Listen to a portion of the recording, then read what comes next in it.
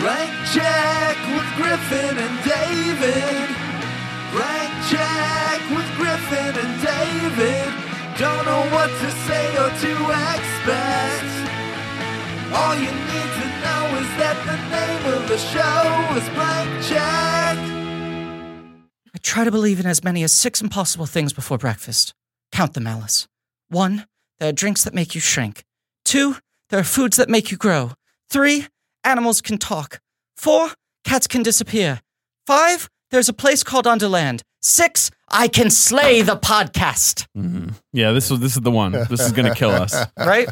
Right? This is it. This is the one we'll dead. be remembered for because it ends in a murder-suicide. How many is this for you guys? How many Burtons? At this point. 21 in total? Are you fucking serious? That many? Jesus. Why did I ever let you make me do it? Maybe it's 17? This is the one where I was like, fucked it. Why? He's not good. He's bad director. And then he made it's all luck. 4 more movies. 1, 2, 3, 4, 5.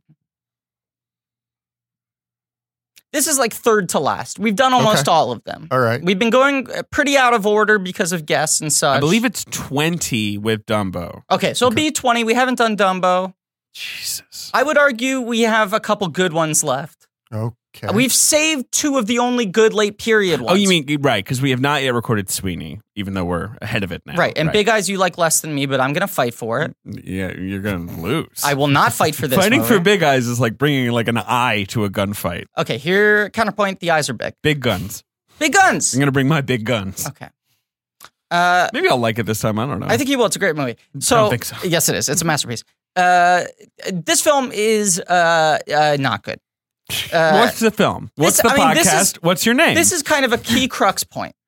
I'm getting to it. I'm just saying this is kind of, maybe this is the one that breaks us, as you said. Maybe this is the one that breaks us, but you go, this is why I never want to cover Tim Burton. And I go, this is why we have to cover Tim Burton. Honestly, I don't think I said that because like I figured this would be the fun episode where we're all yelling and stuff, right? Like this would be, so bad it's good. And our guest today is the Screamin' Jay Hawkins of podcasting. Get ready for the yelling.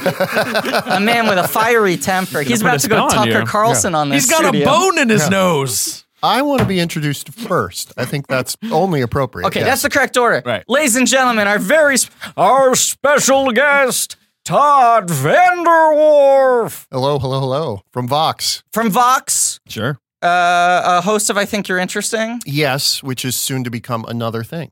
So. It's being at this point it's probably well, no, not at this point. Soon, it's relaunching April 11th. It's in like a chrysalis. Yeah, like Absalom. Yeah. Mm-hmm. Yes, exactly. That was like my Absalom. That was my shout out. Tyler. No, we were gonna originally, kind of come up with a new focus for I Think You're Interesting because when we talked to like people about the title, they were confused by the title. They were like, when did I record a podcast? They thought that they were the I and I Think You're Interesting. When clearly I stated that I was the I and I think They thought it was a show in which very famous people interviewed Todd Vanderwerf. Yeah, I guess. But yeah, so we were like, we're going to do a bunch of different interview formats. We're going to do that. And then we kind of came up with this idea.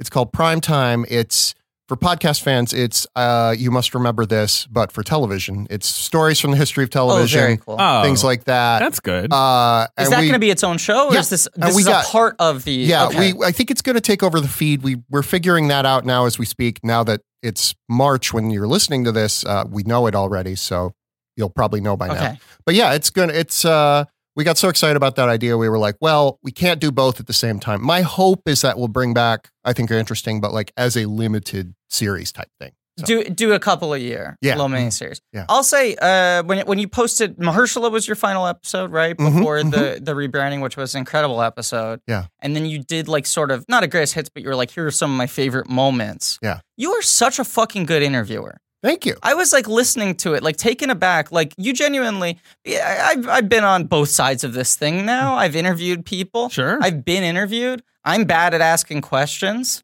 I find that often people ask the same stupid questions. When I listen to someone on your show, you ask at least 3 questions that's clear they have never been asked before. And you actually hear like your guests go like, wow, that's actually a good question. And they have to stop and consider it because you're not asking them the same thing that everyone else does. Sure. I'm so bad at what did I ask you that you didn't get? Because you've both been on the show. That's true. Yeah. I famously called Mission Impossible Ghost Protocol a summer movie. Right. So, and that was your key question you asked David in response to that was, why are you such a fucking idiot? Of course it came out of Christmas. You know, I don't remember how you phrased the question, but I feel like when we were talking about performance stuff, I somehow was able to verbalize things in a cleaner way than I ever have before. Yeah. Which I think must have been the way you pointed, because usually I'm a mess when people ask me how acting works. Yeah. How does acting work? Don't get me started. I have no idea. I'm a mess. Who are your guys? Who are my guys? That I can answer. Michael Keaton. Ugh, someone's calling me. Turn your phone off. I thought I put it on silence. Why is it still ringing? I don't really understand Griffin's relationship with his phone. It's very antagonistic. It really is. I think there needs to be some kind of intervention between you and your phone. Yeah, I throw it into the river, and then people can't complain about me not responding because there's not even a passageway. Todd, back onto the point. You're a very good interviewer. So you still will be interviewing people on Mike in some form. So the thing about it is that each episode's going to have interviews in it, and my hope is that we'll run the most interesting of those interviews as like a bonus that you'll get. Gotcha. Like you'll get the main episode, which is the You Must Remember This episode on Thursdays, and then the next Monday you'll get like, here's our hour-long chat with Aaron Sorkin. Your oral history. Yeah, that sounds great. Would you walk and talk with Aaron? Yeah, that's the plan. You got it. Yeah, we're just going to walk and talk Wilshire Boulevard. At least roll and stroll. I mean, yeah. Exactly. Yeah, what if he's like, I'm rebranding. I'm Aaron Strolling. From now on, it's all strolls. He has a stroller line. I used to be all about Sorkin and Torkin. Right. Then I became walk and talking. What's he working? Strolling and rolling. Ben is loving this. Is he directing a movie? He's directing the Chicago 7 movie? Yeah. Okay. Well, this game wasn't bad. Seth Rogen, Sacha Baron Cohen. Wait, that's who's in it? Yep. All right. Anyway, my guest today, Griffin Newman, David Sims. There we go. Producer Ben Hosley. We finally have a pro on the show. And tell me what this show is, because I forget. Name of the show is Blank Check with Griffin and David. Hells yeah. Interested in directors' filmographies. The crazy passion projects they get to make after they have massive success early on. Sometimes those checks clear. Sometimes they bounce. Baby. He's so good at this, David. It's true. We should just quit. Also, Todd, your voice is like calming. Good voice. Yes. I'm in good hands when you're speaking. That's right. I really try to be mellifluous, if you will. Well, speaking of wonderful voices, today we're talking about Alice in Wonderland. I hate you. A film that is the equivalent of someone screaming straight into your eyeballs for 2 hours. And then just like dumping lemons in them or something. You know, pooping. I was really, the last time I was on about Munich. A movie you love. Munich is one of my favorite movies of all time. So I was like, I told David, I'm coming to New York. And he was like, oh, you got to do Alice in Wonderland. He knows this is one of my least favorite movies. He said, you have no idea how much Todd hates this film. I remember you a few years back just ranting online, I think, about the Futterwhacking scene. Yes. And just how insane it is to think that was a scene, a movie, not only a scene, a sort of like climactic, fulfilling scene. That is the point where this movie crosses the threshold into actual like felony. Right. That's the point at which like the FBI issues their warrants. Like, we've seen enough. Bring it in. In a movie that was successful. Huge. Like if you watch that and you saw the Futterwhacking scene and someone would be like, and this is why the film, of course, was a flop. You'd be like, of course. I mean, you can see from the evidence on screen. The Futterwhacking happens in the last 10 minutes of this film, but I think legally theaters had to issue refunds if people came and complained post Futterwhacking. Here, I found it. Okay, so there's an Alice in Wonderland wiki. Oh boy. That he linked to. A specific Burton Alice in Wonderland wiki? Yep. Wow. Futterwhack. It's a dance in the Alice in Wonderland movie. This is not like some Lewis Carroll thing. No, because he's taken, not he, but I mean, this film is taking like the Jabberwock. It's taking elements from it's other sort of Lewis Carroll books. Yeah. Futterwhacking is fully off the dome from Linda Wolverton. Alice in Wonderland star Johnny Depp injured him on the set of his new movie by doing the Futterwhack, apparently. So someone else did it. I don't know, a stunt double?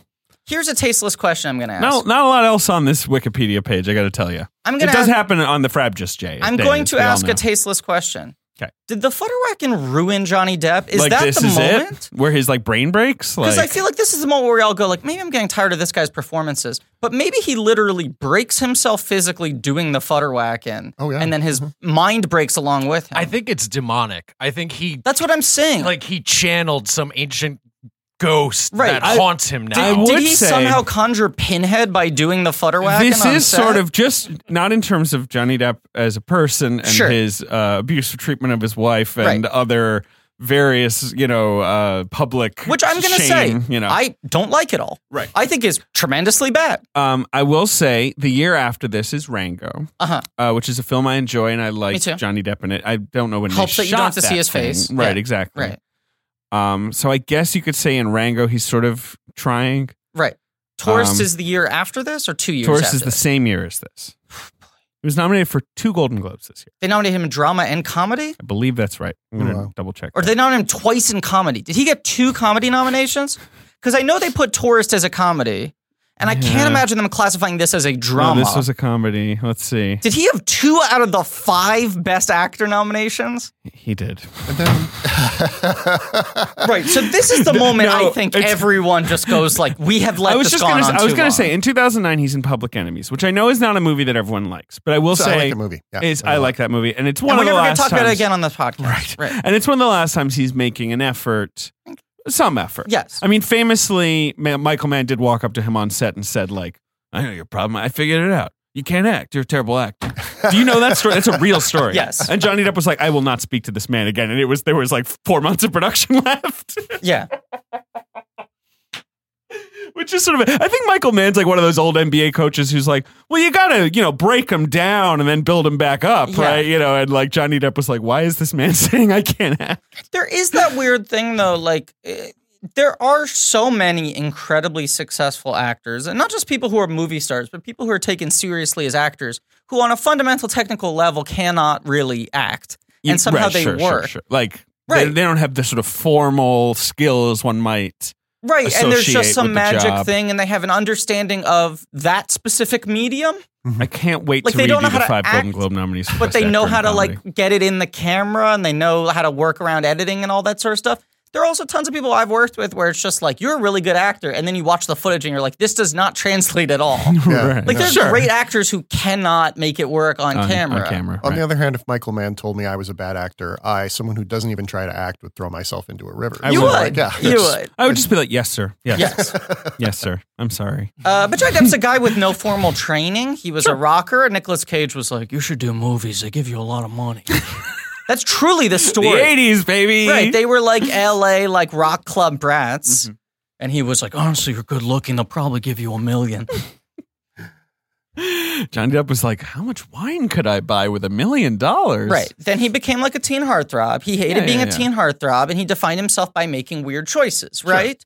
And the Tim Burton films were seen as somewhat of a high point for those. But up until this point, it was like he makes weird choices, but they always seem correct. He's always in line with the movie. And this is the movie where the Tim Burton, Johnny Depp weirdness becomes like gold member, where it's like, I don't know what the angle is. Right. Here. And also, it's sort of like, where does this where do you begin and it ends? Like, Right. are you a person even? Like, We have already recorded Charlie and the Chocolate Factory at this point. Whether or not you like that movie, I think he's making like coherent choices in that performance. I think he's good in that movie. I think so too, right? he's kind of like amazingly funny. We'll talk We'll about have litigated it at that point, right? I know some people don't like it, and a lot of that is just, it's disrespectful, it's crazy, he's creepy, but I think he's funny and it's weird, and the character makes sense internally.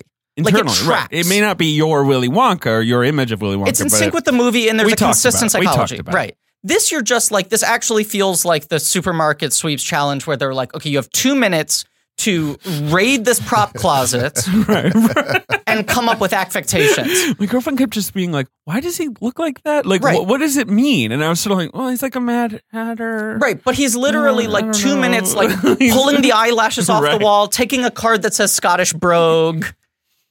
They sort of play it like he's got borderline personality disorder because sometimes he kind of becomes violent. Yeah, this is a real realistic movie in that regard. I I hear thought. a lot of like, there's like a contest where you got to make a short film in 24 hours. Or Yes. put on Right. a play in 24 hours. Right. It About feels Sprite. like that as a performance. I think you're giving him too much credit to say he had 24 hours to come up with this. 24 minutes. Right. All right. The 5 nominees for Best Actor. Hubbard in an Scissor Cast, emotion- the film is Alice in Wonderland. Correct. The 5 nominees. Can you tell me? You can Okay. tell me 2 of the nominees. 2010. It's 2010. So the It's 2010. Yeah, So we're go vote. talking Black Swan. Think about it, man. We're talking Inception. I'm trying to think of the films now, of that year. Here's a hint I'm going to give you. Now you've got, is King's Speech? Is this the King's Speech year? yeah, but that's in drama. Right. No, but I'm just trying to give myself right, the year of film. But just to give you a couple hints, and these are not big hints. 1, 2 of the nominees, 2 of the 5.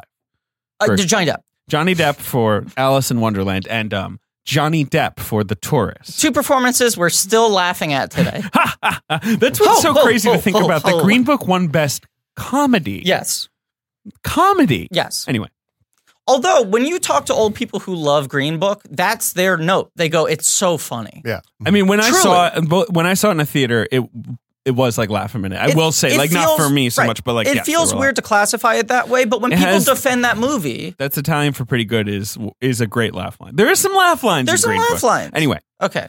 I will just warn you: the 3 other movies, 2 of them basically were not released. The third one was released and was a flop. Okay, so don't cast around thinking of like the big movies of 2010. 2 of them are like equivalent to like The Leisure Seeker. Exactly. Do you remember when Helen Mirren got nominated for Best Actress 8 months before the movie was released in theaters? For Leisure Seeking? Yeah.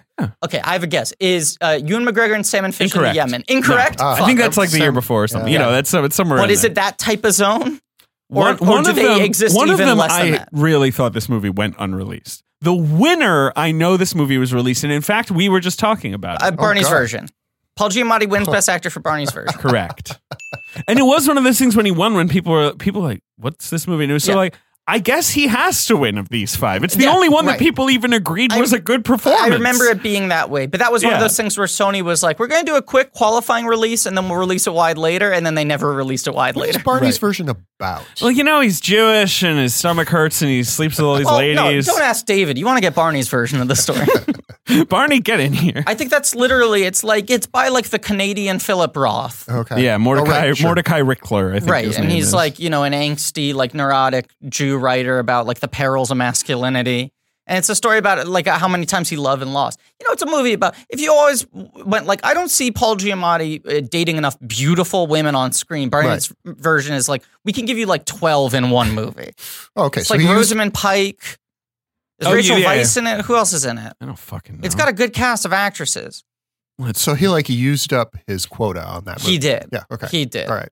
It's like Paul Giamatti doing his Scott version of an Speedman's Adam in this Sandler movie. You got Minnie Driver. David Cronenberg's in it. I can't The go through prettiest this of all. cast. All right. 2 others. Okay. I got you have And do they exist more or less than Barney's version? one exists more, one less. One exists more. Was one actually released wide?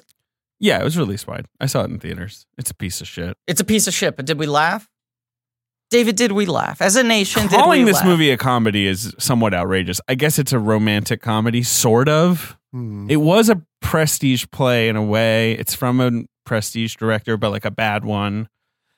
He's a hot young star. Wait. There's a lot of sex in this movie. Does it even exist? I don't think it exists. No. Is it from Los Jake Angeles? Gyllenhaal, Love and Other Drugs? Jake Gyllenhaal and all that. And then Oh, I have a yeah. guess about the other one. I might be totally off, but if I'm right, this is a good poll. Dustin Hoffman, Good Luck Charlie? No. Although, oh my God. Right? The other person has been fully canceled. One of the most canceled men in Hollywood. One of the most. I would say. Top of the heap. Yeah. Brett Ratner? For Tower Heist? actor. Yeah, right. So once again, I'm going to restate Brett Ratner for It's Tower gotta be Heist. Spacey, right? Spacey. Spacey What was the in a fuck was he comedy? in? This is not Jeez. Beyond the Sea year. That's Not Nine Not Lives? Beyond the Sea, not Nine Lives. I mean, really, I don't think this was released. It has one of those posters where you're like, oh, someone made this at home? And he's the lead. Let me give you the other 4 actors above the title on this poster. Okay. Barry Pepper, Kelly Preston, John Lovitz, Rochelle Lefevre. Wow. Okay. This is Casino Jack. There it It's is. about Jack Abramoff, right? Yep. Yes. Okay. And the final film of George Hickenlooper. But like, I don't think that movie was really released. I don't Like, think so You either. know, I'm sure it had like a limited release. You know who did a lot of press for that movie? Hit me. John Lovitz. Okay. He was ready for it to be his His Albert Brooks and Drive. Yeah, right. yeah. I love how we both knew exactly Yes. what movie we were thinking of. It made $1.0 million at the box office, though, Wow. which is less than its $12 million budget, I will admit. It also made a grand total of $40,000 overseas. Hey, Wow. People overseas. Anyway. that's one of those final Just indignity one of the movies. wildest indictments of the Golden Globes is comedy category, where people are always like, no, it's good that they have a comedy category because it's good to recognize comedies. And I'm like, oh yeah, all those comedies they recognize. Oh, chuckle, chuckle, chuckle. Jesus. I seem to remember the early 2010s were really bad for them being able to find movies that were actually good to put in the comedy category. Sure, right. Like, I don't know, they kind of overlooked a lot of the Apatows. They overlooked a lot of yeah. other stuff that like was actually funny. but- When American theatrical comedy was still robust, they were choosing to nominate like, oh, we're going to pretend that like Helen Mirren and Hitchcock is a comedy. Sure. Yeah, I bet you if I just took a comedy category from like any year, we could probably like rip on it for 5 minutes. Like, you know what I mean? Like, that's how the Globes Okay, are. save one in the chamber for later in the episode. Oh, sure. Fine. All right. So, Alice in Wonderland. Last Chance Harvey was the year before, by the way. Oh, I said good luck, You were Harvey. close. Yeah, right. That's Right. what it's called. Yeah. I mean, it's called Last Chance Harvey is the right one. Yeah, okay. Alice in Wonderland. Guys, what I was thinking about, and I wanted to say this on mic, Uh-huh. is this is 2010. Yep. In 2011, you've got Thor and Captain America. Mhm. And it feels like there's a real divide between like what Hollywood's cooking up there. You know what I mean? Sure. Well, here's the other thing. I know this is the start of the remake, the Disney remake Except trend. it isn't. No, That's what's fascinating not about really. this movie. Yeah. That is the one thing that is thoroughly fascinating about this movie culturally. The second thing I would say is this is one of the few movies in history where it's like its success is largely attributable to another movie. Yeah. Which is this comes out 4 months after Avatar, right. and they just really sold it's in 3D and it's a world you've never seen That's before. why I saw it. I was like, I can't wait to join Wonderland through Right. the power of my real D glasses. And it was at BAM. post-converted. Of course. Poorly. Looks like shit. It looks gross. like shit. It's the ugliest movie ever made. This is my opinion. Not one frame of this movie looks good, except the real world stuff I was looks gonna say. fine. Like, that's fine. So Before she's in Wonderland. here's a take I feel like you guys could drag me for. I like all the real world stuff in this movie. No, I agree with you. I'm totally locked into the first 20 minutes of this film. 10. It's not that long. Really? Fuck. I want to pretend it was longer. It's not. It's 10 minutes. I'm like, First 10 minutes are fine. this is kind of interesting seeing Tim Burton do a British period drama. First 10 minutes, Mia Wasikowska has stuff to do. She's really good in the first 10 minutes. It's shot very flatly. It's a little There's flat. a couple interest, like the shot of all the people looking That's at her. the shot is I a like. nice That's the good shot. Yeah. But yeah, a lot of the rest of it's like very boring reaction shots. But I think there's some good character development there. I like, you go, All right, now you're revving it too high. It's I'm just gonna rev fine. it a little No. Rev down. no. here's the thing I like about it, okay? Keep that in double it, Ben. Yeah. We've talked about how Tim Burton gets into an interesting place where it's like, man, maybe the guy has made every personal movie he could make. Like maybe he said everything on the subject. And was another thing where Hollywood was just like, make another thing, anything you want. And he was Right. like, okay. And then there came some point, right, where he was like, I'm out. I'm out. And they were like, okay, Alice in Wonderland then? Like, Well, and then the other thing is he becomes so successful that it's like he can't really make outsider movies in the same kind of way. well, he's trying though with this. Right, but I'm saying whereas like something like Edward Scissorhands, you're like, this is palpable. This is a guy still recovering from feeling completely removed from society. Sure. Now you're like, I don't know, he can't really like make it sing anymore. But what he's getting at in the first 10 minutes of this movie, I was like, this is a way that Tim Burton could evolve, is just making movies about like weird societal structures. Mm-hmm. Like, you know, like, England manners, like this is a kind of world that like he can come at with a similar kind of confusion and a satirical edge without him Yeah. having to make a movie that's about like a little scissor boy. Right. And I was like into it. And then it's literally the moment she falls down the hole. Into shitland. Right. I'm like, why do I now hate this movie suddenly and dramatically? It's the color of dirty dishwater. Literally. Right. It's in It's a brown. glorious 3D. There's also this weird thing where like, if like you don't know how to make a shot look good, especially in like TV or something, they're like, let's add some Atmos, which is they just run a bunch of smoke on set. Right. Because it at least adds a little texture. And this movie does the CGI version of that. Right. There's CGI But it just looks like Atmos. distance fog. Like, Right. it just looks like shitty effects. But I think they were just like, this just looks like Candyland in hell. Well, and they then- were like, add some Atmos. What the fuck? Make it tactile. Do it right. Yeah, Well, because this is, like, this movie cost $200 million. correct. And it's kind of all there on the screen in that I'm sure this was expensive to make. Like, it's not like you're looking at this and, It's not how do you know? I understand they had to render a whole world here. But where is the talent? Yes, the special effects supervisors who worked on this movie said, like, far and away the most difficult job we've ever done. Right. And I think part of that was, like, everyone got cocky when, like, people were starting to do this, like, digital backlot Avatar, movies. these doing, these green screen movies, totally. Right. And it's like Robert Rodriguez, like, kind of figured out how to do it himself and was also doing all of it himself. Right, and he's a maniac, and he works like too hard, and he writes and cuts and edits and produces and everything. And he was working off a comic where he could copy specific panels and all this shit. And like Cameron, the world of Sin City is very simple. Right, it's like exactly. rooms. Yeah. Cameron is like Cameron. Sure. And I think everyone was like, Tim Burton's creative. He could do something like this. And you watch this movie, and it's like people still fucking drag us for being like. And on top of it all, the two of them like Avatar. Watch this movie and try to not like Avatar. Yeah. Go watch Avatar. No, you don't even have to rewatch Avatar. Yeah, you do. I'm saying watch Alice in Wonderland the whole time. You'll be like, you're right. Avatar is like an 8 out of 10. You have to go watch right? it now. Drag you for liking Avatar? Oh, yeah, all the so time. hard. Avatar's a good movie. They act like it's our favorite movie of all time. Sure. Well, I mean, it is your favorite movie of all time. It is my favorite Of course, movie. it's our David favorite movie texts of all me time. every morning. Avatar is my favorite movie. Avatar's good. I text you every morning just da-na-na-na.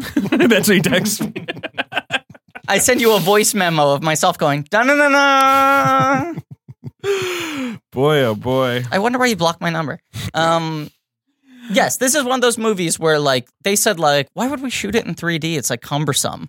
Yeah, and James we can Cameron do that later, right? openly was like, that is incredibly dumb. Right.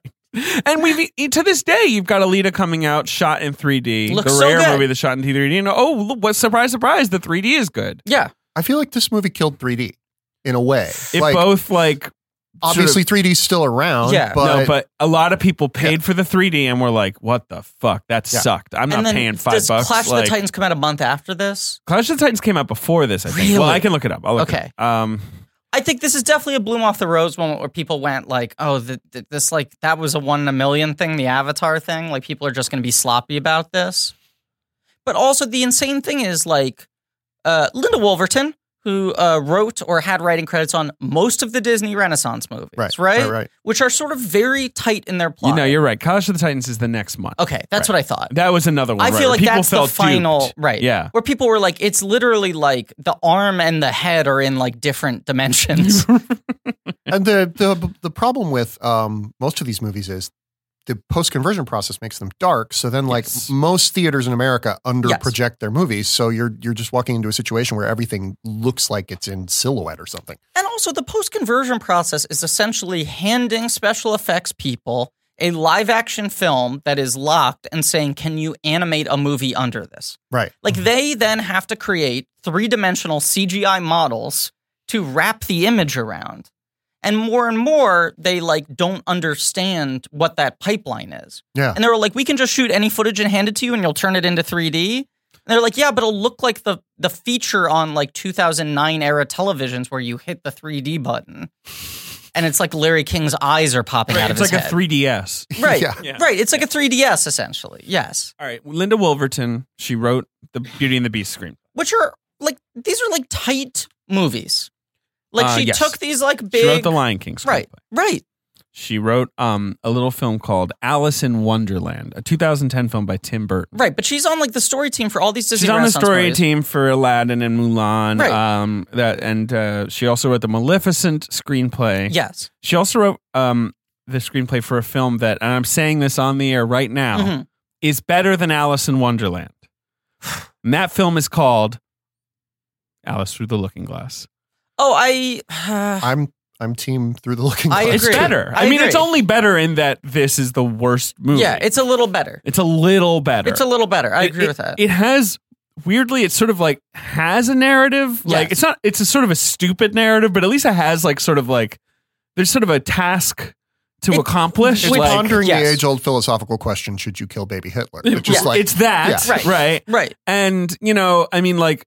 Sacha Baron Cohen's fun in it. He's fun. He plays the concept of time as a person. It has like 20% practical sets, which that improvement. And it's also just made 6 years later, so just like the money, I don't know, can be spent better. It looks a little cleaner. But what is so crazy is this movie is so sold on the visuals, the wonder, the 3D. It's Tim Burton. His imagination's unfettered. It's a full 3D, Tim Burton CGI Fantasia. And we were still at the tail end of people being like, Tim Burton's Alice in Wonderland is going to be twisted. Like, genuinely. Yes. Like, when this came out, people were like, the Hatter poster. Right. All the posters look like people were bad. like, wow, he looks like a demon. Like, whoa, he's going to spook kids with this shit. I mean, this is his highest grossing film. I'm sure. By a good margin. This feels like the first movie where Tim Burton realized he could get residuals from Hot Topic if he tried hard enough. Well, I was going to say, I think if you adjust, Batman would beat this movie, but that's it. Adjusted, yes. Yeah. But talk about like cultural things with this movie, right? Okay, so like the rise and fall, like the high point and the low point simultaneously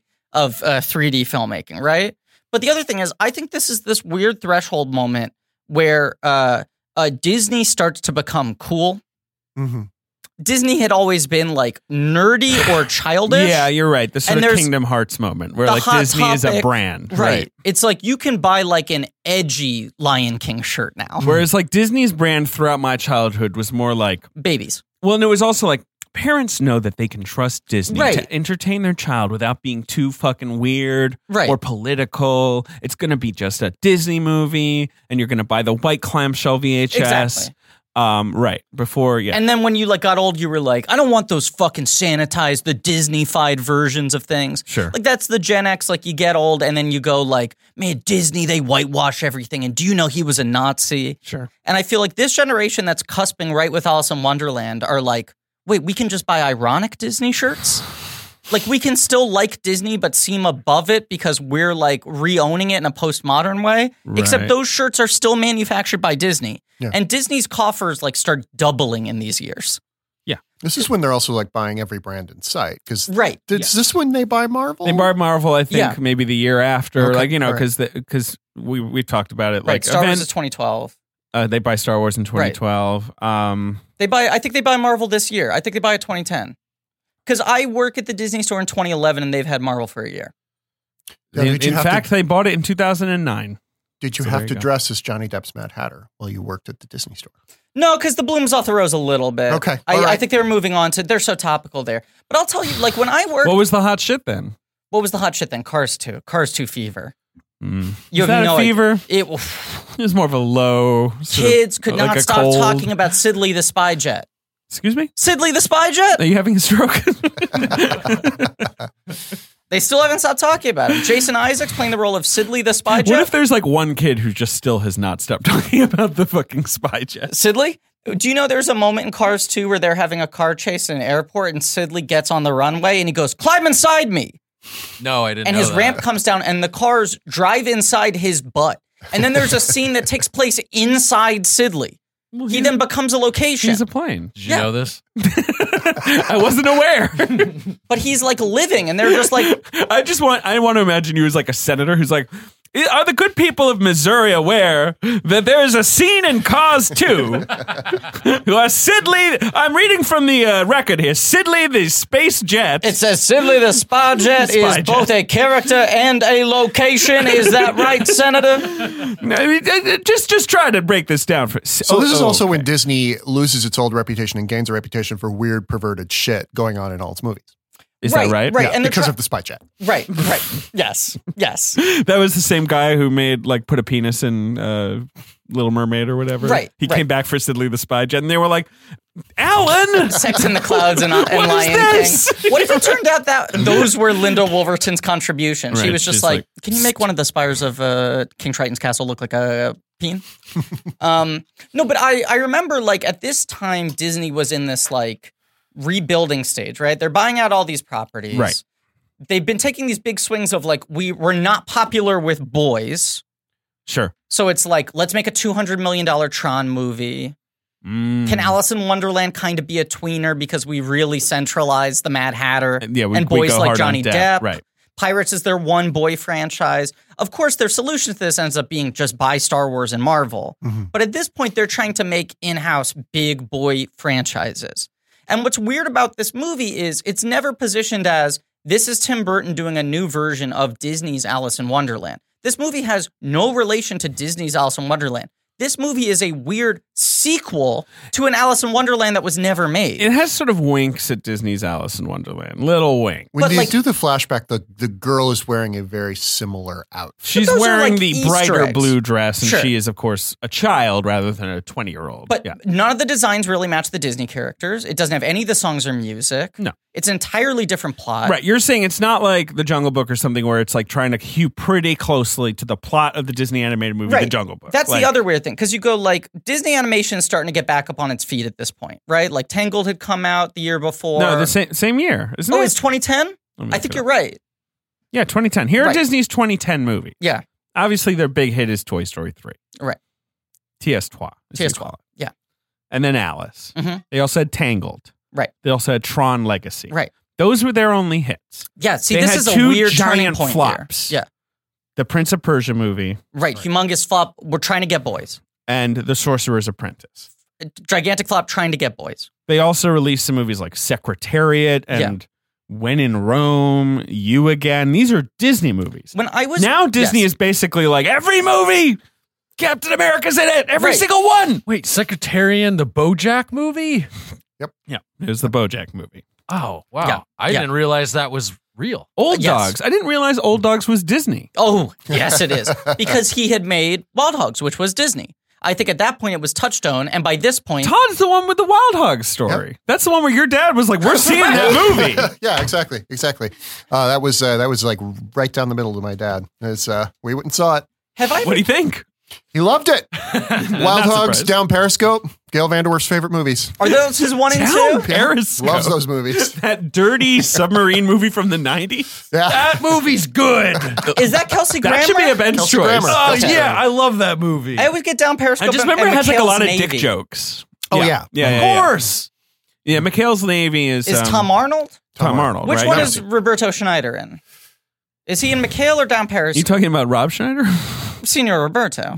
I believe You mean he's upside in- down exclamation point Rob? I Exclamation believe point. he's in McHale's. Down Periscope is obviously one of those movies they made for $5 million back when you were trying to see if a TV star could carry a Excuse me. movie. I hate to tell you this, but the budget of Down Periscope was $31 million. Todd, It does have Rob please Schneider. eat this crow pie. It has Lauren Holly.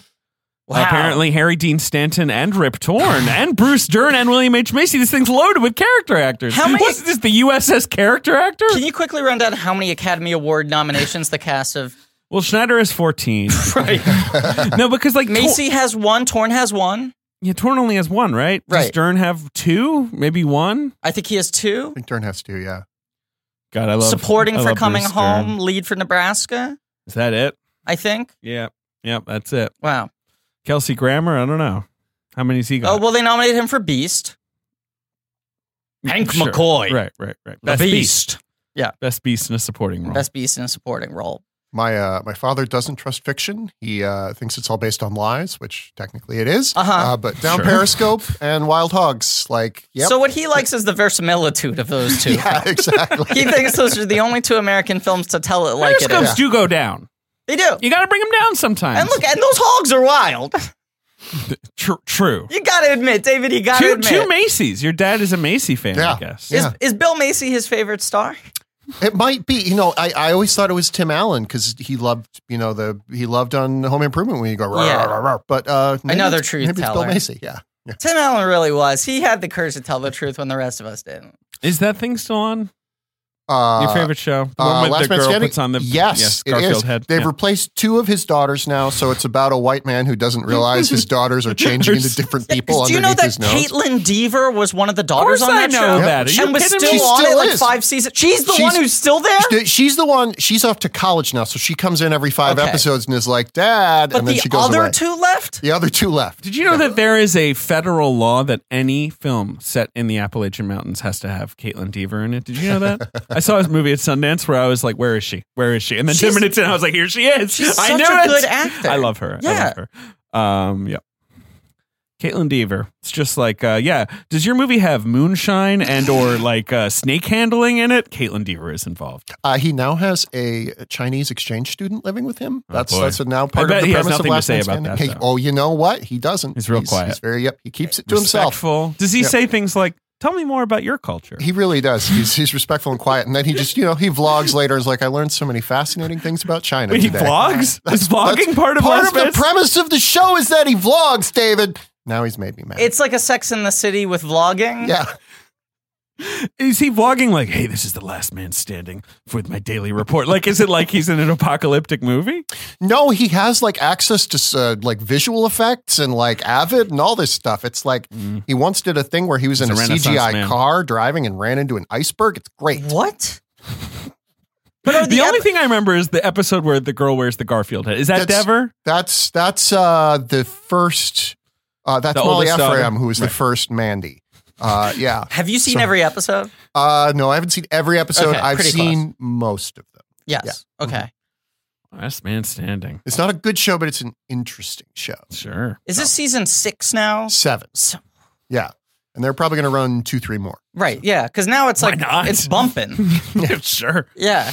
Elizondo's in it, earning that check. Nancy Travis? Hector. Love Nancy Travis. God, Hector. Yeah, I mean, in a post-Gary Marshall world, I think Hector needs that thing to run for another 7, right? Shit. Maybe he should just start making the movies. Elizondo should make Arbor Day or whatever. It's Hector Day. That's it. My new movie, Hector Day. Every part played by me using computers. I'm what's it? The FedEx line in Runaway Bride. Mm-hmm. Where he's like, remember she gets on a FedEx truck and someone's like, where's she going? And Elizondo's like, I don't know, but she'll get there tomorrow by 11 or what, right? I've never seen a theater erupt more than at that line. That is the most killer line reading I've ever seen in my life. Tomorrow.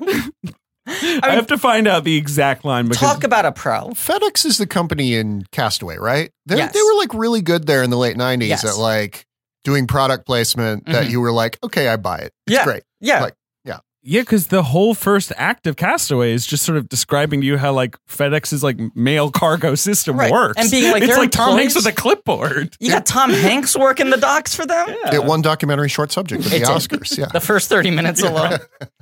I wish people would do that. gets up there and he's like, what the fuck is going on? In my head, he's so grumpy. Zemeckis? I interviewed him once and he was very grumpy. Not with me. Just with like the movie industry. You didn't interview him for Marwen. Right? I interviewed him for Allied. A masterpiece. And I was sort of like, talking to him about it, and he was just like, I just think Hollywood makes bad movies, and I just wanted to make like a war movie that's like an old-fashioned movie, and they just don't make those anymore. It is fascinating how all those guys who were like the biggest blockbuster directors and got to make everything they wanted to make. That's the time. Where's she going? I don't know, but she'll be there by 10:30 tomorrow.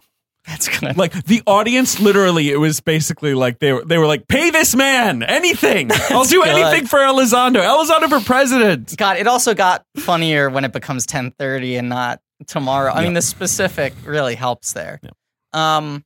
What was it? I was saying something about Hector Elizondo. This is the Hector Elizondo podcast.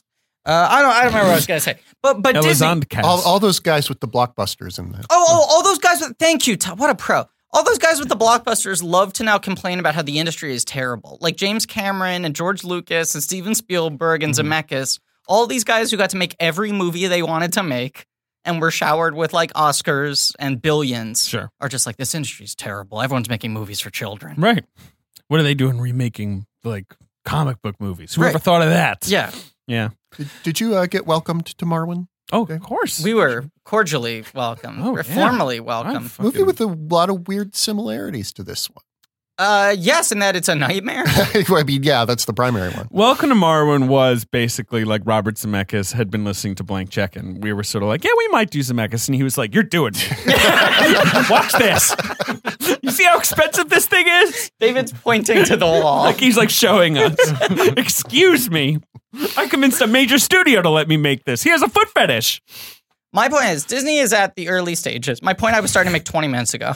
Disney's at the early stages of being like, we're silos, we're franchises. Like, we don't want to make movies like Secretariats or Old Dogs anymore. Right. Every Disney movie is a fucking event. It's an atomic bomb. The schedule clears to get out of the way. No one wants to deal with a Disney movie. But what they weren't doing yet were exploiting their own IP in the same way.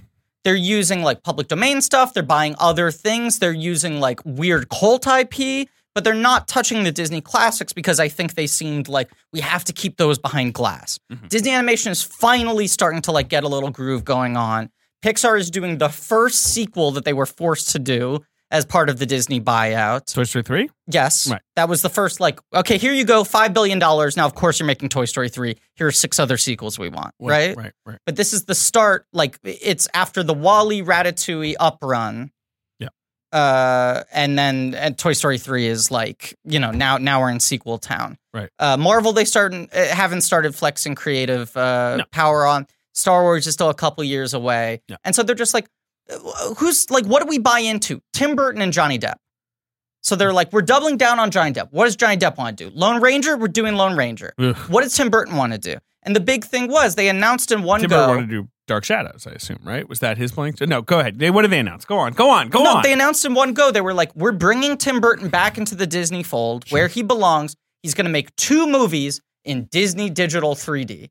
Do you remember when they would use that as a marketing point? Yeah. They were like, they had it's their not own just proprietary 3D. 3D. Right. Yeah. And they were like, he's going to make 2 Disney digital 3D movies. They announced this in 2008, so it's before Avatar when everyone's just rumbling about, man, Cameron's going to change the game. What are they? And it was, he's going to make a stop motion film, his favorite thing. They're going to bring stop motion back. Leica hasn't, hit at this point.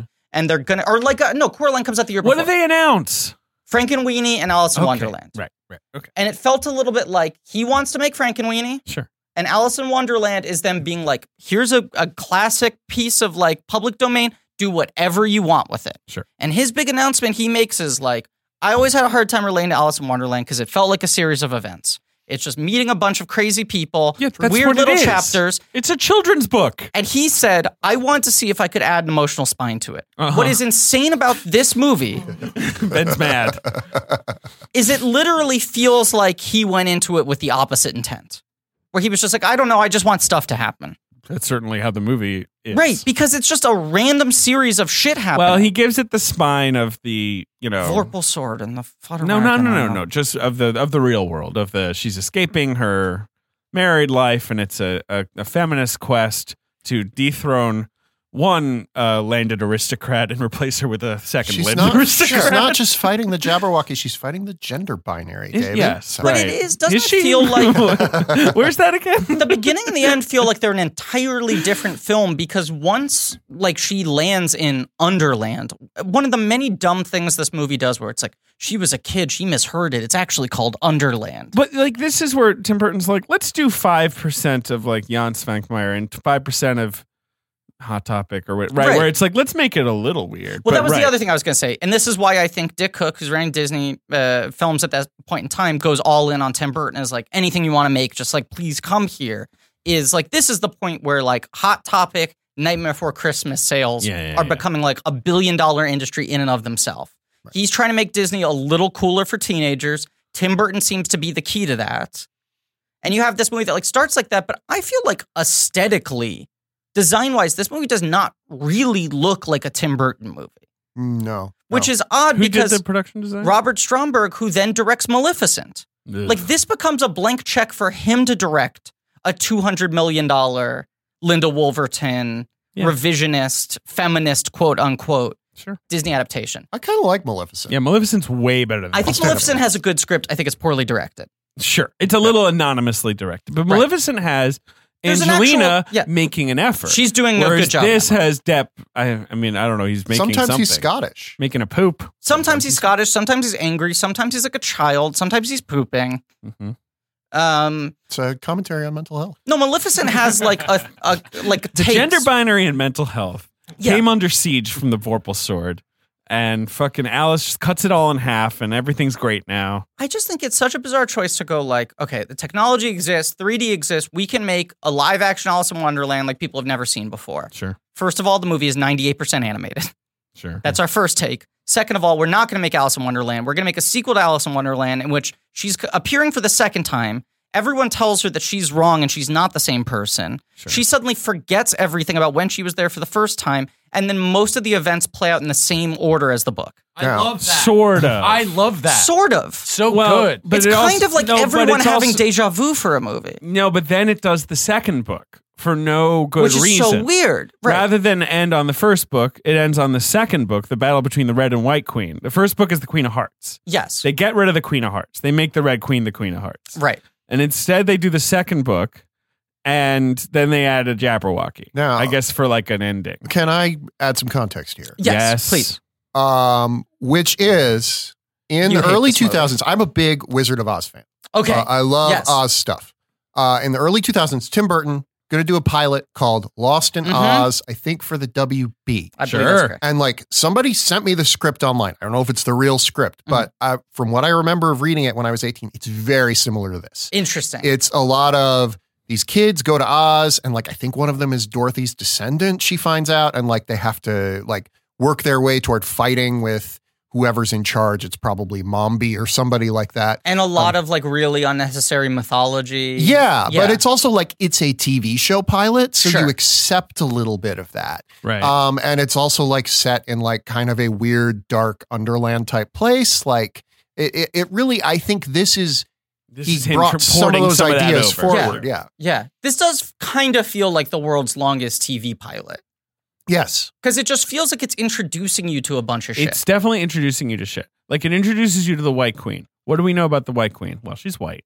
Yes. She's real white. Really white. She's got a lot telescope. of white going on. She holds her hands up Yes. by her shoulders. It's a fun performance. No, it is not. No, it is not. I No, like it is it. not. Ben It kind is of like, agrees. no, no, it is not. It's a bad performance. It's a fun- I love It's Anne good. Hathaway, She's but what the making- fuck? She's making some kind of fucking choice. She made one choice to hold her hands and right that's here. good. I think I just One want here, to right test here. because I want to believe, knowing the three of you, that we're all going to be in agreement here. I think there is one performance in this film that is thoroughly excellent. I know who you're going to say, and I don't agree. Who do you think I'm going to say? Crispin Glover. No. Okay. No, I think it's a bad performance. I agree. And I Terrible like him a lot. No, the one good performance is Helena Bonham Carter. I think she's pretty good. She's good. She'd be I my agree. pick. She's I locked think in. Wasikowska's doing a really good job, especially when you consider what she's up against. She's fine, but she's lost the second she's in Wonderland. Like the movie just gives her nothing. I to was do. like the reason She's I just went, looking at shit. The reason I went and saw this movie, all my doubts is I was a big In Mia Treatment fan? Wasikowska Yeah. fan. right. And I was like, I want to see her be the next. I loved her great in actress. Treatment, and Yes. I was like, can't wait to see what she gets. She to do. also wasn't one of those people who was like on Hollywood shortlists. Like it was like she was like a critic's favorite Yeah. for a show I'm that trying to was think like, of like what she'd been pretty in. culty. Yeah. And then suddenly Tim Burton cast her in this, and it felt like, oh, that's like a big anointment. And since then, she's run as far away from this kind of movie as she can. And has had an excellent career. Except right, for right, Alice right. in the Looking Through the Looking Right, Glass. right. Which like you just have to imagine she couldn't turn down that paycheck. And she's like great. Well, I assume she was obliged. She's to, actually right? much Yeah. better in Through the Looking Glass. She's got a great in little Crimson more to do. Peak. I agree. She's Well, figured out how to act. And also, in this she's sort of like she's the active, like where it's like, what's going on? Well, the Mad Hatter's not feeling so good, which is, The Hatter's the matter. What you're saying is that the Hatter's the matter. and she has to kind of like march around and sort That of was be the like. tagline, Ben. The actual Hatter's the matter. tagline for the movie was the Hatter's She also the matter. remember she has like weird sort of like multicolored pajamas Yes. because she just came back from China. Yeah.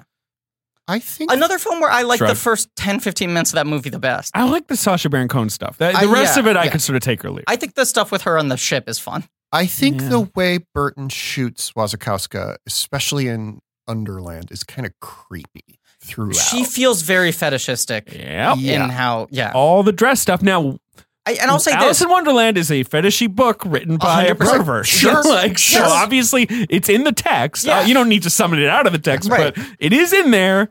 But this movie is like, it's weirdly kinky in the places you don't want it to Right. be, and then it removes the kink from the places where it actually could have been interesting. You guys have talked a lot about how Burton is not a particularly Little sexual. She's a little No. afraid of sex. Yeah, Yeah. she's- but Right. like Certainly when- of depicting it on screen. that scene when she's very large and there's like small men who come up to her, I'm like, okay, yeah, that's Tim Burton's thing. Right, you're like, a this must pale be a woman thing. crushing him between her hands. It's Right. like, that's what he wants. Right. So, She is so pale in this movie. I know I she's was a going to pale say she's woman. a very pale person. This was the first time I'd ever seen her in a movie, and looking back at this now, I'm like, You're telling me you didn't see Amelia?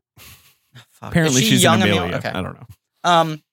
Watching this now, having spent a decade watching excellent work from Mia Wasikowska, I was like, oh shit, I didn't realize it at the time because I didn't have a frame of reference. He actually made her more pale in this movie. He did. Oh, and for he sure. puts the dark makeup around her eyes. Everyone's pale in this one. Yeah. I mean, I don't know what he did to Anne Hathaway, but he like coated her in chalk. And it's impossible to do these fucking movies where, like, here's an insane thing. The shooting schedule for this movie was apparently 30 days all in. They spent like 2 weeks shooting the live action I guess stuff. that makes sense because like how much screen time does Johnny Depp actually have? Not that much. Like it's mostly just like a few monologues where he's like, "Oh, I'm Scottish now." On one hand, You know? it's weird that the Mad Hatter is in this much of the movie because like the Mad Hatter, I feel like is a character that everyone remembers and likes, but he's not like an integral like. He's in part. one scene. Why is Raven Michael writing there? It's just the fucking Tea Party. Yeah. Like the Queen is like a comes big back thing. in the second book. Right. The Queen's a little more, but they've fucked with the Queens. But when they announced this movie, they're mashing the Queens up. When they announced this movie, they were like, Tim Burton's going to make a big 3D Alice in Wonderland. People were like, oh, what, is Johnny Depp going to play the Mad Hatter? And I remember being like, that wouldn't make sense. It's like too small of a role for him. And then, of course, this movie becomes Johnny Depp above the title. His face is the poster. Alice in Wonderland. Watch me drink tea. Yeah, and like the Alice character poster is her little by the teacup. Whereas like the Johnny Depp poster she's not is even like big. his fucking face. Yeah. And then you had the I remember when they dropped the Helena look. Yeah. You were kind of like, oh, that's fun. They're using CG to make her to like warp her, and like I haven't seen that a lot is like one of this the things before. I like in this movie. Kinda And cool. you go like, I would like this movie more if he was shooting practically and augmenting with CGI. For sure. Because that effect still plays kind of fun. I think it's great. And it feels like the kind of loopiness you want out of a live action Alice in Wonderland movie where it's like these are tangible, She's white. tactile things, but you've distorted the perspective of them. Yes, the White Queen. There she is. There's the White Queen. Anne Hathaway, it's sort of a big moment for her too, right? She's sort of a big star at this point. She's got her first Oscar nomination. Yeah. She's a proven box office thing. Crispin Glover, though. Yes. He's also being CG augmented, right? To sort of stretch him out. So this is another example of just like them being like, that stuff's easy, right? It's not even that he's CGI augmented. His body is fully animated. It's just fake. It's right. not motion captured. No, it's just like, but like, is it just to elongate him? Is that the Correct. idea? And you go, what's the fucking But he's point only here? a little elongated. Correct. So it's one of those things that the whole time he's on screen, you're like, what's up with him? Like, is there something up with him? And you're also like, why does his head feel disconnected from his body? Because it's just insane. They shot him on live action sets. And then we're just like, cool, and let's erase his body and then hire animators to do whatever they want with his physical positions. He kind of looks like the Fred Claus version of Slender Man. He kind of does. He kind of does. I think Fred Claus would have been a worthy addition to this movie, and I think it's time for us to talk about it. It's weird that no one has revived the Fred Claus brand. That's 20 minutes from now. Oh, okay, Sorry, we'll get to that. Okay. I'm going to actually set a timer. So there's shit like that where you're just like, what's the point, right? It only makes the thing feel uncomfortable to have CGI noodle body Crispin Glover in a way that's so subtle that you can't even tell what they're gaining from doing it. Whereas Helena Bonham Carter, you're like, I get it. I get it. This is worth the money, and it looks kind of cool. Right. So it's sort of like you see the good and the bad. They do it. It's less effective, but they do that to make Johnny Depp's eyes bigger in this movie. Ugh.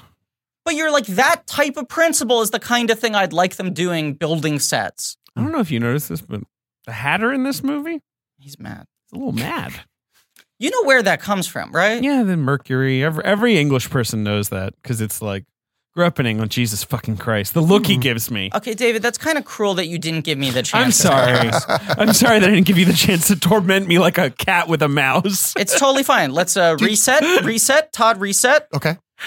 You guys know the thing about the Mad Hatter, right? Where that comes from? Oh, yeah. It's hat makers. They used to use mercury to stiffen their brims. David, do you... not brims, but like the... Made him a little crazy. Right.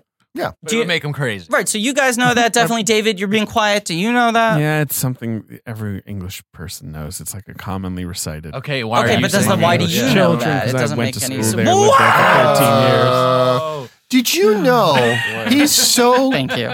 committed to this bit He's a fine actor. that when I first knew him, he would stay up in the middle of the night and pretend to be from England online. No one has this level of I would be dick up at like 4 on in the message morning. board. Right. Yeah. He would have to change his IP address to mask it to make it seem like I had a VPN he and was everything. typing from straight in Big Ben. God, I used to stay up so late just to be on fucking Oscar You've watch. talked about you. That's why I have the bag. That's what you say. Is that the bags under your eyes are a permanent effect of you spending time on the Oscar of me sleeping for 4 hours, like a night for like 4 years or whatever. I was just that goddamn entertaining. And when I got to college, there was that moment where it's like, oh, I can just sleep until 1 p.m. You know, like no one's making me wake up anymore. Like, and then I got back into the old full sleep situation. Love that. My thing was like, I mean, I'd spent a lot of time message boards, but my thing was like TV. when it was like, oh, Adult Swim exists, Comedy Central airs weird things after midnight, Conan doesn't start until 12:30, and then I just never slept a normal time again. Realized the other day the only flame war I've ever gotten to online was about the TV show Party of Five in the late 90s when I was a teenager. So that was on a message board. Okay. Right? Good memories. We've all had a flame war or two. Ben, were you ever a message board guy? No. Never? No. You lived the message boards. You live in a tactile analog world. I was burning boards of the abandoned house. Planks of wood. Yeah. So the take on this movie is Alice doesn't want to get married. She's a weird girl. Her father tells her it's okay to be unusual. Martin Sokas. I think that seems kind of sweet. Yeah, that seems fine. Lindsay Duncan's good in this. Francis Delator is good in this. You know what? I did get an anarchist cookbook PDF on a message board one time. Well, thank you. You went to message boards to ask for the PDF? Yeah. Because you didn't want to buy the book. I tracked it down. Yeah. That rules. She doesn't want to get married. Yes. She sees the white rabbit. Yes. So she runs off. No, Who's the guy who plays Hamish? Tony Bill. Great. He's fun in this. Great face. Leo Bill. I'm enjoying all the performances in this for the first 10 plus minutes. I think you got Tim Pigott-Smith is the step, the like father-in-law. All of this a lot. And I'm Geraldine watching this and I'm like, James. oh, maybe Tim Burton should have made Jane Eyre, but like a straight-laced version. You know? Sure. Let him at it. Like maybe he should have taken like a gothic kind of book and not done a Tim Burton version of it, but tried to maybe that's how he could have grown if he's out of personal statements. Maybe he has to apply his vision to other worlds, but not the Tim Burton take on that world. But then because it's true because like what you said and it's in here. It's like Burton developed the story because he never felt an emotional tie to the original book. Maybe let someone develop it who has an emotional tie to the original book. Maybe they've got some emotion that they'll pour into the movie. But the first 10 minutes, I'm like, this is a decent setup of she keeps on, since she was a little girl, she has what everyone tells her are nightmares about Wonderland. They tell her that was a weird dream, but she's never really gotten over it. Now it's like 10 years later, 6 years later, whatever. She's trying, they're trying to force her into polite society. She never fits. There's that moment when she's dancing with Leo Bill. And he says, like, where are you? Like, where's your head right now? And she was like, I was thinking about clouds. Isn't it bizarre? Yeah. And I'm she's thinking about painting roses red. And and I'm like, this is kind of a fun character. And you're setting up this thing. I like the mom talking about blockages. Yeah, and everyone's like told her that she's crazy and that this thing that she remembers isn't true. Yeah, no, we get it. I got to say, though, Alice's stand-up set, what if men wore dresses and what if people could fly, just doesn't really work for me. She's got to work on it. For me, also, it just feels like a little rigid. She should have loosened it up, made it a jazz set. I think that's what would have really made it sing. But then what drives me crazy, this is when I start to go like, what the fuck is this movie doing? She falls down the hole. The hole looks like a butthole. It's CGI butthole, yeah, right? And she's like, yeah, that whole thing sucks. Right, and then immediately she goes, oh, this isn't real, I'm dreaming again. Sure. So it's one of those things where you set up for the first 10 minutes a character who believes what happened to her and everyone tells her she's crazy. And you want to see that character be vindicated by returning to Wonderland, getting the affirmation that it's real, and being able to save the place that she once lived, right? Instead, this movie goes, we don't need you. No, she goes, this is a dream. Sure. And they go, there's vaguely a war happening, but with very little urgency.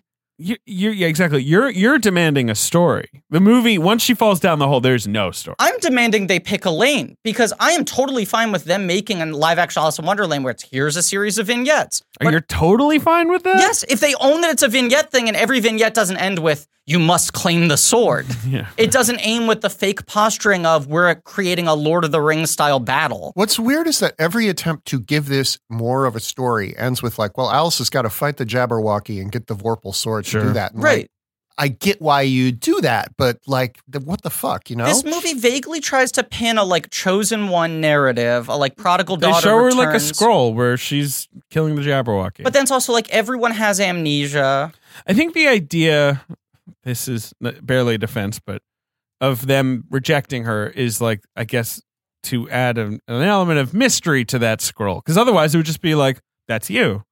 You're going to kill the Jabberwocky. But I also hate that she immediately goes... And they're like, is that you? And she's like, I don't know. I hate that she immediately goes, oh, this is just a dream. So none of this matters. It robs the movie of all suspense, of and all agency. Intrigue. Yeah. Right. Then the character has nothing going on. She's just like, I'm going to ride this out. She just wanders from scene to scene. She gets She's shuttled denying around the by movie script the whole provisions. time. But right. I mean, In the book, it is a dream. Right. And, at the end of Through the Looking Glass, she wakes up and she realizes that one of the cats was the Red Queen and the other one was the White Queen. And, it's supposed to be a reverie, And I guess they're sort of paying homage. Again, I'm doing the thing where I'm like, is this the defense? I guess that's the defense. But this is where I get into, my biggest gripe at this movie, which is, it's a sequel that also kind of wants to just repeat everything. Well, you've mentioned this. Because here's a take, and I'm not saying any of us would like this movie, but here's a cleaner version of the movie they're trying to make. Alice never gets over this bad dream. Everyone tells her she's crazy. She spends 6 years feeling disconnected from polite European society, right? Mm-hmm. She falls down the hole again. It's a post-apocalyptic wasteland. Sure. They go, we've been waiting for you. Why didn't you come back? Sure.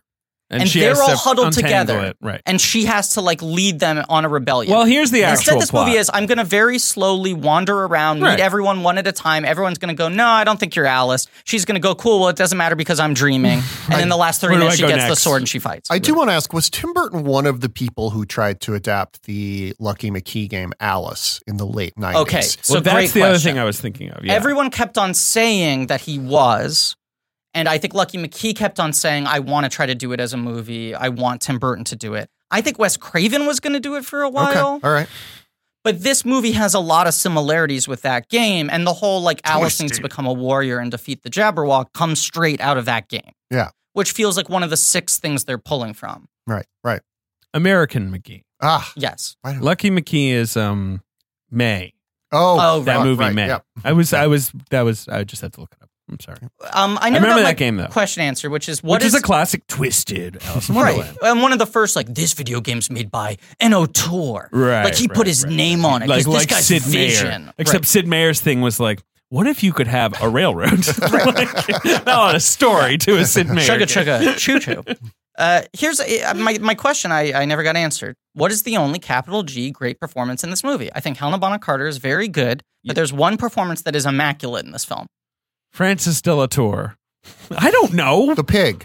Timothy Spall as Bayard the dog. All right. Well, I have he a is couple. So in the pocket in this movie. I have one thing to Bayard say to you. rolls. He's the Sidley the spy jet of Alice in Wonderland. Now you saying America had Bayard favor. I'm doing my congressman again. This jet, his butt opens up and the cars can go inside. Does he feel pain? I ask you, Senator.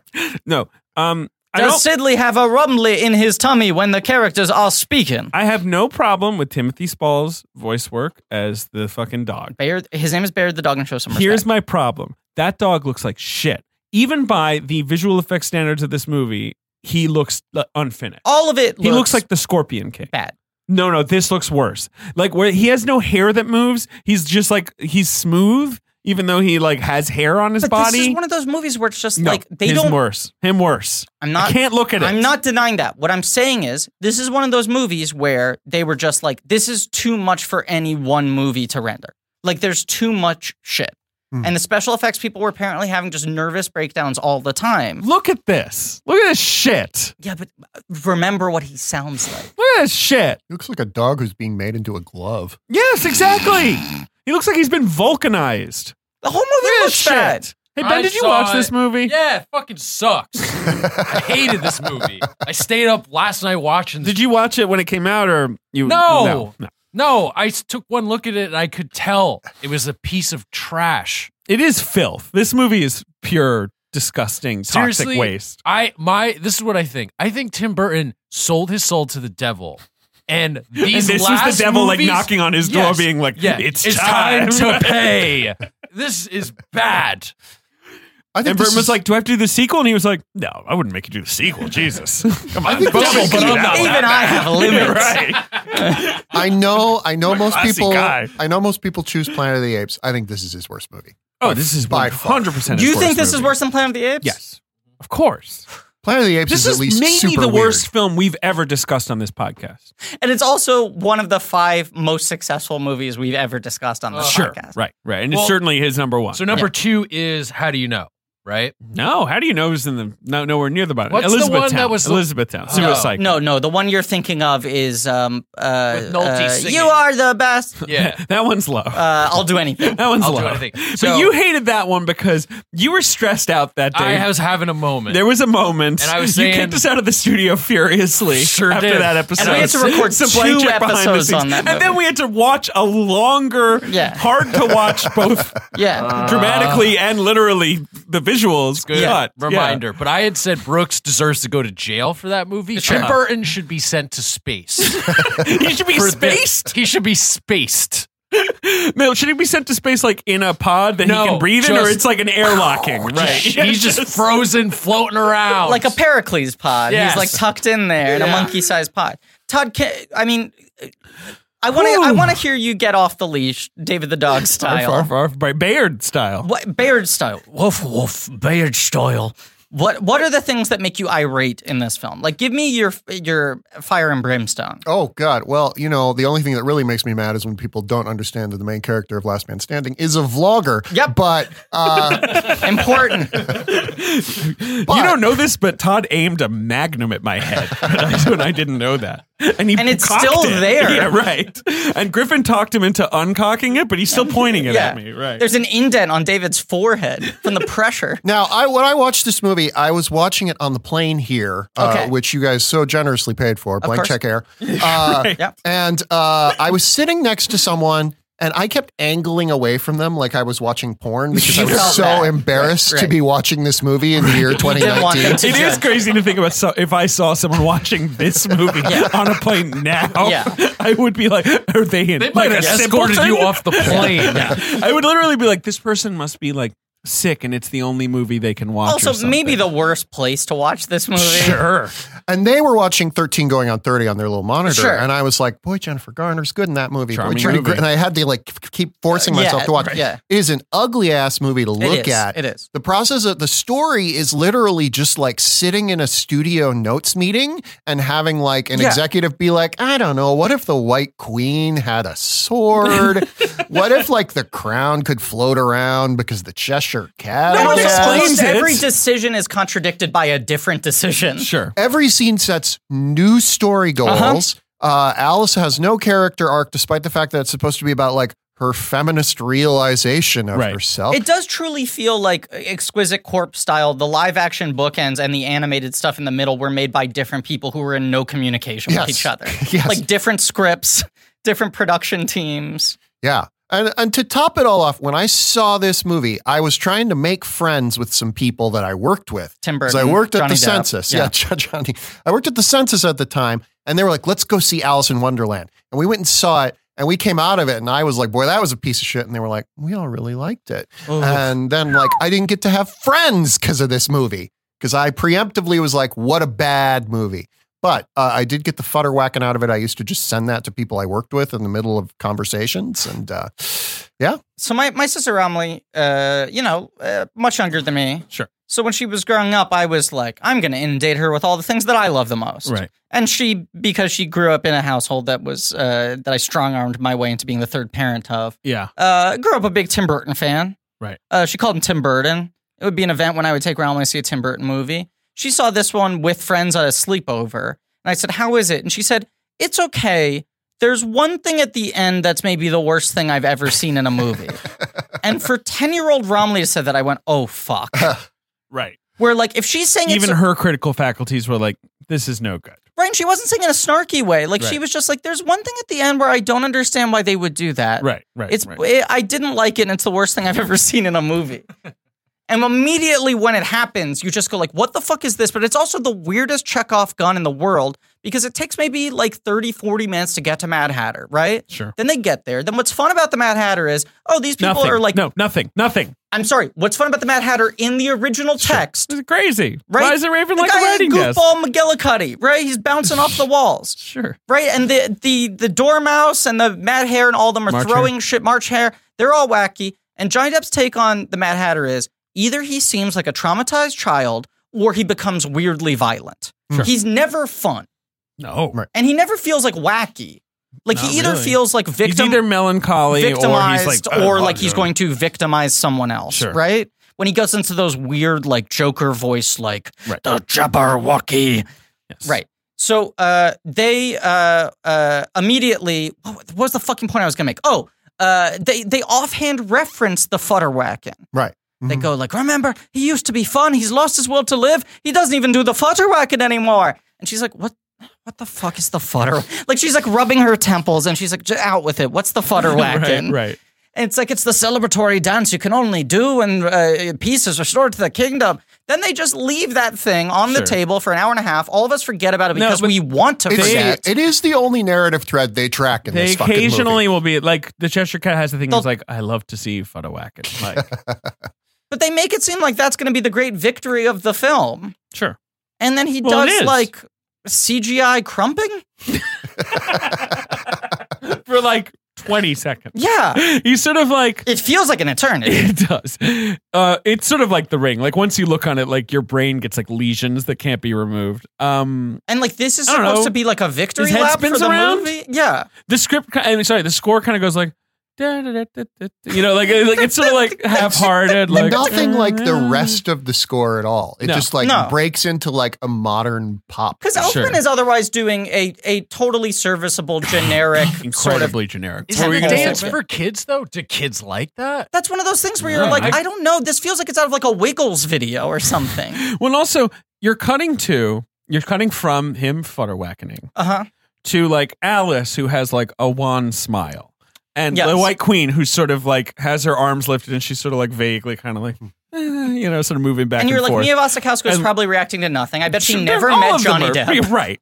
And like the Tweedledum and Tweedledee kind of go like, hey, look, he's, like that. It's not like everyone's like, yay! Or there's some like crowd of people cheering. Just kind of like, oh, he's funny. Should just cut to Yub-Nub from the Return of the Jedi. Of course. Here's another crazy thing. Do you know that for this movie, they put Matt Lucas in a green, like, fat suit to have the egg-shaped body, then put him on stilts in the green screen space with Mia Wasikowska, but didn't use it as motion capture reference? Okay. They just had him in that extremely physically uncomfortable state, shoot all of his scenes, and then they were like, cool, and here's just raw assets of his face, stretch it onto the most horrifying looking creature ever imaginable, and then copy paste it and place it next to himself. Just do two. Right, there's all this shit where they had the actors act all the shit out and then like... Look at her dancing. Look at this shit.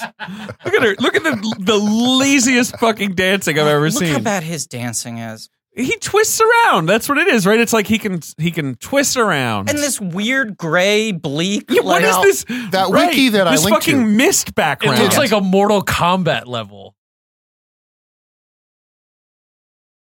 The wiki that I linked to, did it still have the name of the actual dancer in an entirely different font from the rest of the page? It did, yes. But I have to alert everyone. What's his name?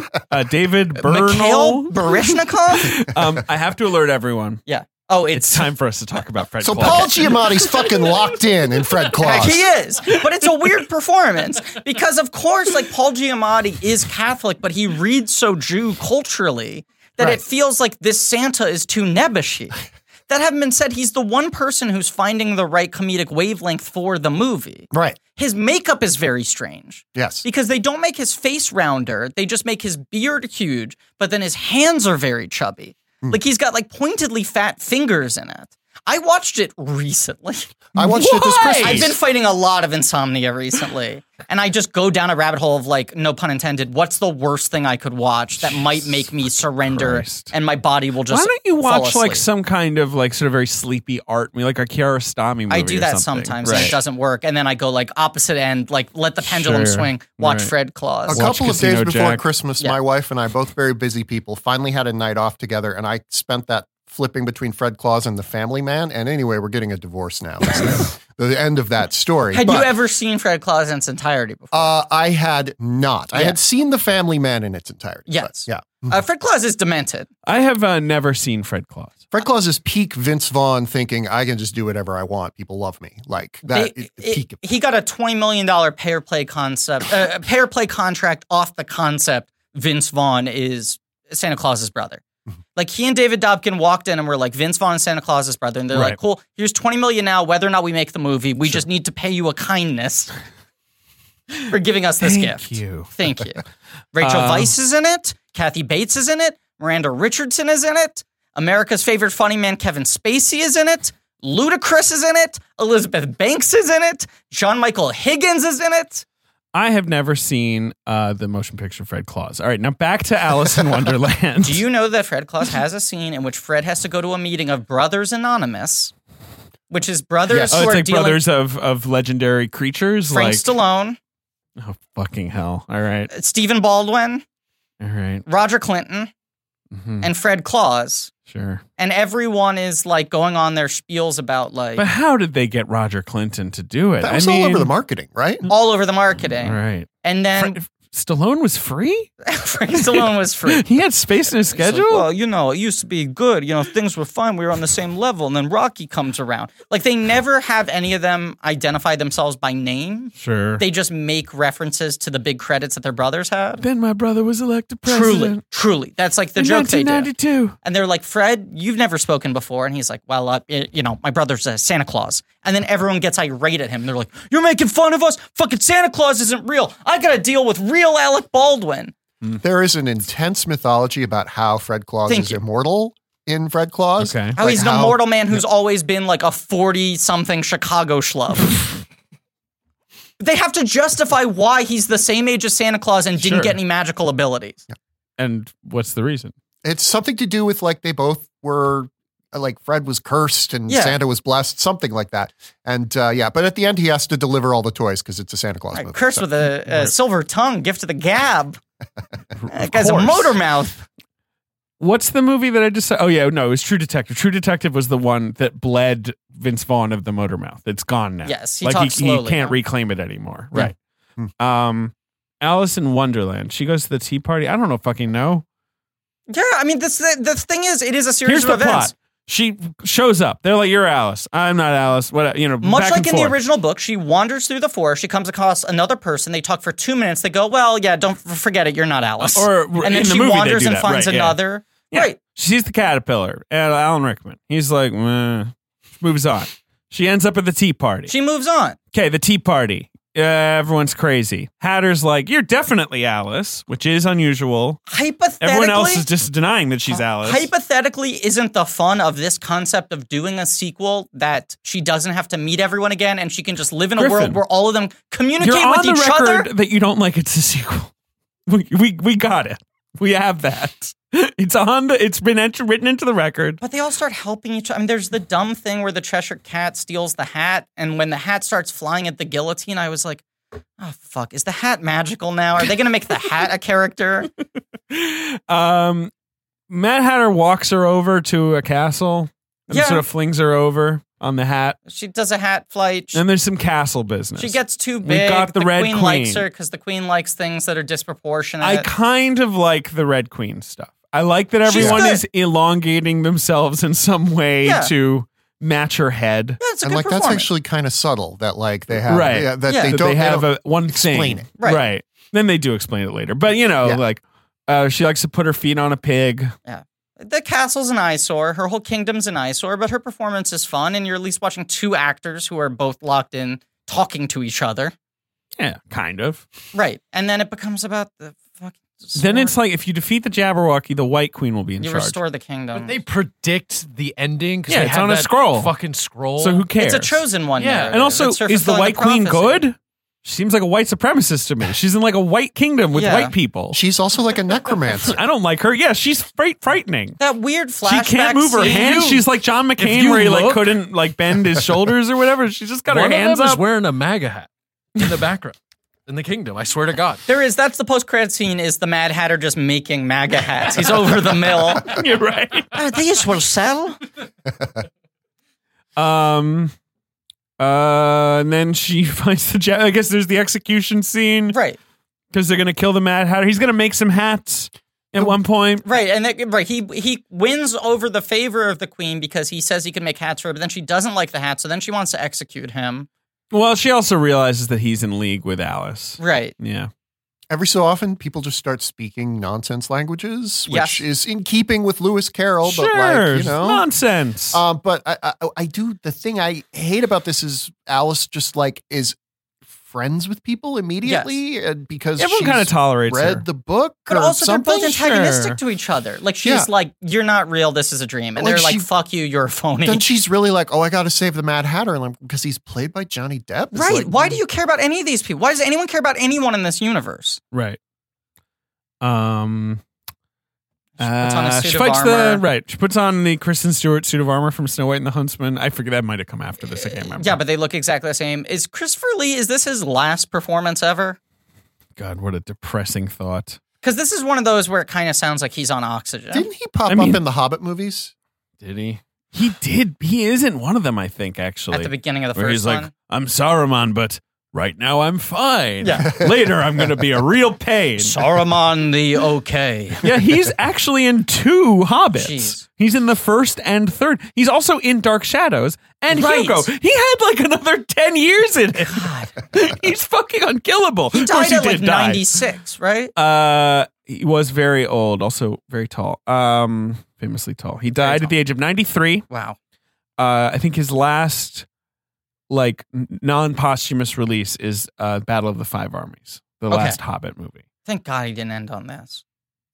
He did end on the Battle of the Five Armies, though, the last Hobbit movie. You like those movies, I you do. say? I do. I kind of like them.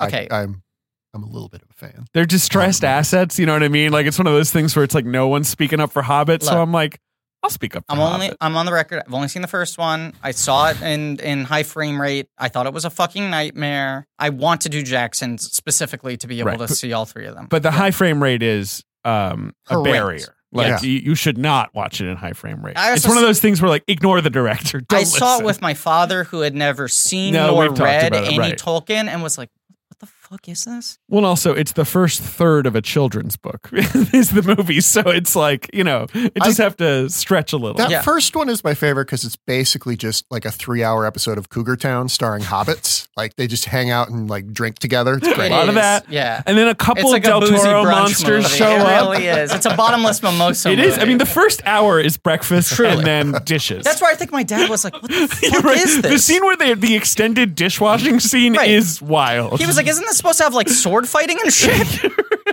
They're like throwing frittatas at each other. Like, the end of the movie is them being like, so I guess the mountain's that way, like, basically. I went with my father. We went to this screening that was like one of the first high frame rate screenings. And I remember we're walking in and there's a New Line like PR person standing outside the theater. And she's like, okay, first screening down. We only had 15 people walk out because of the high frame rate. So I think we're on a pretty good start. Oh my God. And they were doing a Q&A afterwards with Fran Walsh, Philippa Boyens, and Peter Jackson. Wow, all and three. I forget who was moderating it, but like the movie ends and the theater is kind of like silent, and the person conducting the Q&A had to be like, so, how do the 3 of you write? Do you... Is it like kind of like one page at a time? Yeah. And then there were 2 laugh Someone lines. does the typing. 2 laugh lines in the movie, and he was like, so that joke, who wrote that joke? How did you come up with that joke? Wow. Like, he couldn't find things to ask. Well, what's there to ask? Exactly. I don't know. Yeah. Go on, Tom. I just was going to say it's an interesting comparison point because Lord of the Rings, there's so much influence of Lord of the Rings on this movie. Right. But there shouldn't be. No, this feels right. Like, they redesigned the playing cards for no discernible reason so that they look more like orcs or something. Yeah, they're more like armored. Yeah. No, that's what's weird about this because like Snow White and the Huntsman is not very good. No. But you're like, at least that's a better shitty movie. Well, like, also, it's just kind of dumb and it's like a bad approximation of Lord of the Rings and whatever, who gives a shit. But also, it's like Snow White is a fairy tale. Yes. It's very, very simple, so you can really spin it as many ways as you like. Yeah. Alice is like this odd work of literature. Right. It's a little more specific. Yeah. It's hard to fuck with it. I guess people there's the video game, there's the things we've talked about, but like, you know, it's not a fairy tale in the same way. Disney got its claws on it, but you know, the movie's good though, the original. I agree. I love that movie. And even like the old Disney Alice shorts are like some of the first shit Disney ever did. You know, he did the live action Alice shorts are like great. I mean, there's this history of Alice within the Disney company that I think they want to latch on to. But after this, it becomes, oh, wait a second. What we should do is tie these closer to. I mean, Maleficent becomes the blank check of this movie, except Burton doesn't cash it. They really wanted Burton to direct Maleficent. Sure. He was in talks and then dropped out. Sure. So they hand it to Stromberg, who secretly feels like the person driving this movie. Well, okay. This is my larger question. Yeah. What happened to Tim Burton? I don't know. This is the one where you're like, what happened? There's nothing. This is when I finally kind of turned on it. Because this is the last one I saw in theaters. But you say, going into this, post Alice in Wonderland, you go like, did the guy just get lucky for 10 years and we all fell for it? Rewatching his movies over a short period of time, do you feel like you have to give him credit for what he did well in the first decade of his career? Right. Right? I feel like you've come around to being like, you know what, this isn't like a fluke. He did some interesting work. There's clearly a brain there. I basically really like everything from Pee-wee to Sleepy. Right. I don't like Planet of the Apes. Yeah. I'm mixed on Big Fish. Right. Or more mixed than you. I like it okay. Yeah. I guess I'm mixed on Charlie. Don't like Corpse Bride. Sweeney. I like Sweeney. Me too. I love Sweeney. Sweeney. Is this the first one after Sweeney? That's right. Fuck. Ah, lovely. I'm a barber. I'll pull your tooth. This movie just becomes like confounding. Come here, Fred Claus. You need a shave. Fred Claus, you need a shave. What if you mashed up Sweeney and Fred? Yeah. Fred v. Sweeney. Fred Todd? He's his brother. He's like, I don't know what's up with my brother. My brother's crazy. Dawn of shaving. Oh, boy. London, what a filthy town. The point is, Maleficent is, I think, the Wolverton blank check of like, I would like to make a Maleficent movie. Sure. And then when that let's really recast this in an entirely different light. Right. It's a take on. Exactly. But this is sort of halfway there. Riffing she's like, Alice should have more agency. On the Disney version, because Maleficent is such a Disney character. Yeah. And then after that, they went like, wait a second, what if we just do the animated films again? And now we're moving to this like nexus point where like the films have essentially become like AI, like they become self-conscious, where it's just like they re-render the old movie shot for shot. There will be a Hunchback of Notre Dame movie, and they're like, there will, and it's like, right. yes, we will make it. Right, like Deep Blue is like making these movies now. Can you name for me the 3 live-action remakes from before this one? In the Disney canon? Correct. 101 Dalmatians. Correct. There's a Jungle Book from before this. Correct. Stephen Sommers' The Jungle Book, which was a Disney production. Yes, and is more off the Rudyard Kipling kind of original. Yeah, and it has animals. It has like live animals. Right. It's a scary movie because you're like, when I saw it in Jason theaters, and it's scary. Scott Lee that close to that bear. Exactly. Yeah. And then the third one, it's sort of it's a sequel. It doesn't really count. You're not 102? 102 Dalmatians, right. They did do a direct-to-video sequel to the Jungle Book. They did a Mowgli story. Sure, but that doesn't count. No, come on. No. Anyway, Alice in Wonderland is a piece of shit. She slays the Jabberwocky. It makes $1 billion. She goes back and she's made $1 billion. And it makes she's $1 like, billion. I'm not fucking marrying you. Right. And the dad's like, you've humiliated my son in front of all these people. Yeah. Maybe, do you want to run like a shipping route for me? And she's like, uh-huh. And he's like, shake on it. But this is the beginning like of the end of Disney trying to create their own blockbusters. Like, despite the fact that this is like a legacy project based off a public domain thing that Disney has a history with, this is trying to make something new. And after this, they're like, cool, like live action Disney is just doing nostalgia buttons. Right. But like also, that's what we're doing, nostalgia machines. But also, after this, Tim Burton only makes movies that are flops and critical flops. Right. Like, both don't make money and don't get good reviews. Right. This is the movie that made money, but didn't get good reviews. And Disney is kind of just so what does he do 9 years later? He does Dumbo. He remakes another Disney movie. And by the way, they have offered him every single one of these in between Alice and Dumbo. And this is the one Dumbo. where he's clearly like, I guess I should do that. Right. Like, rather than like, who cares? Fuck them. I'll make whatever I want. They want him to do Through the Looking Glass. They want him to do Maleficent. They offer him all of these. They wanted him to do their Pinocchio movie. Like, they keep on offering him these things. But this is the one where now it feels like maybe even Burton smells blood in the water and is like, yeah, no, Dumbo, I'll do Dumbo. And it'll hit, hopefully. They hope. God, I hope it's just nice. I hope it's just like a movie. He should just finally do his Oz movie. Like, he's clearly got an aesthetic that would work. And everyone's forgotten the Raimi one. Yeah. Like, it's not like anyone's worried about that. Which is the other weird relic of this time. Like a movie that makes like $220 million. And they're like, we know we can't make a sequel to this. I think like, we know we can't trick people. I think Tim Burton should get weird again. He should make a movie about adults or like teens. And it's like, maybe it's like rave culture about goths or just like he should get back to what Ben he's wants good to at. make that movie. Yeah. Have you read the graphic novel Is it called Black Hole? I think that's right. Yes. Oh my God. Tim Burton would be great for that. Which David Fincher was going to do for a while. It's about like teens who, when they have sex, they start like growing extra eyes and horns and That's- shit. Oh, you've never shit. read Black Hole? No. You'd have a good time. All right. You'd I'll be make into a that. note. I'm actually going to buy it for you as a birthday Yeah. present That- because you- I want you to think got of me it when all. you're reading Right, it. Okay. exactly. It's so good. You're right. That is a perfect thing for him to adapt. There are so many interesting graphic novels that Tim Burton could be making right now. There's so many weird genre films from his childhood. Like he wanted to make like X the Man with the X-ray eyes for a while, you know? They're like weird Corman movies that he could be like making. And when this movie came out, I was like, okay, this thing fucking sucks, but he had a $1 billion hit. At least his next film is going to be something straight from the heart. Like he has such a big blank check. Right. And instead he kind of shrugs and goes to Johnny Depp and's like, I don't know, what do you want to do? And Johnny Depp's like already putting on his fucking Dark Shadows cosplay. Like that's the real bummer of this movie. Sure. Is that you're It like, breaks them all. what if this was means to an end to get him making a personal film on a grand canvas again? And instead he's like, I don't know, I don't really have anything left to say. Alice in Wonderland. Yeah. Came out on March 5th, 2010. Gross an absurd amount of money. A day that will live in infamy. $116 million. That's correct. The biggest non-sequel ever. Coming up on its 10th anniversary. Although Yeah. it is kind of a sequel. We are Right. coming up on its 10th. But kind of to a movie that didn't exist.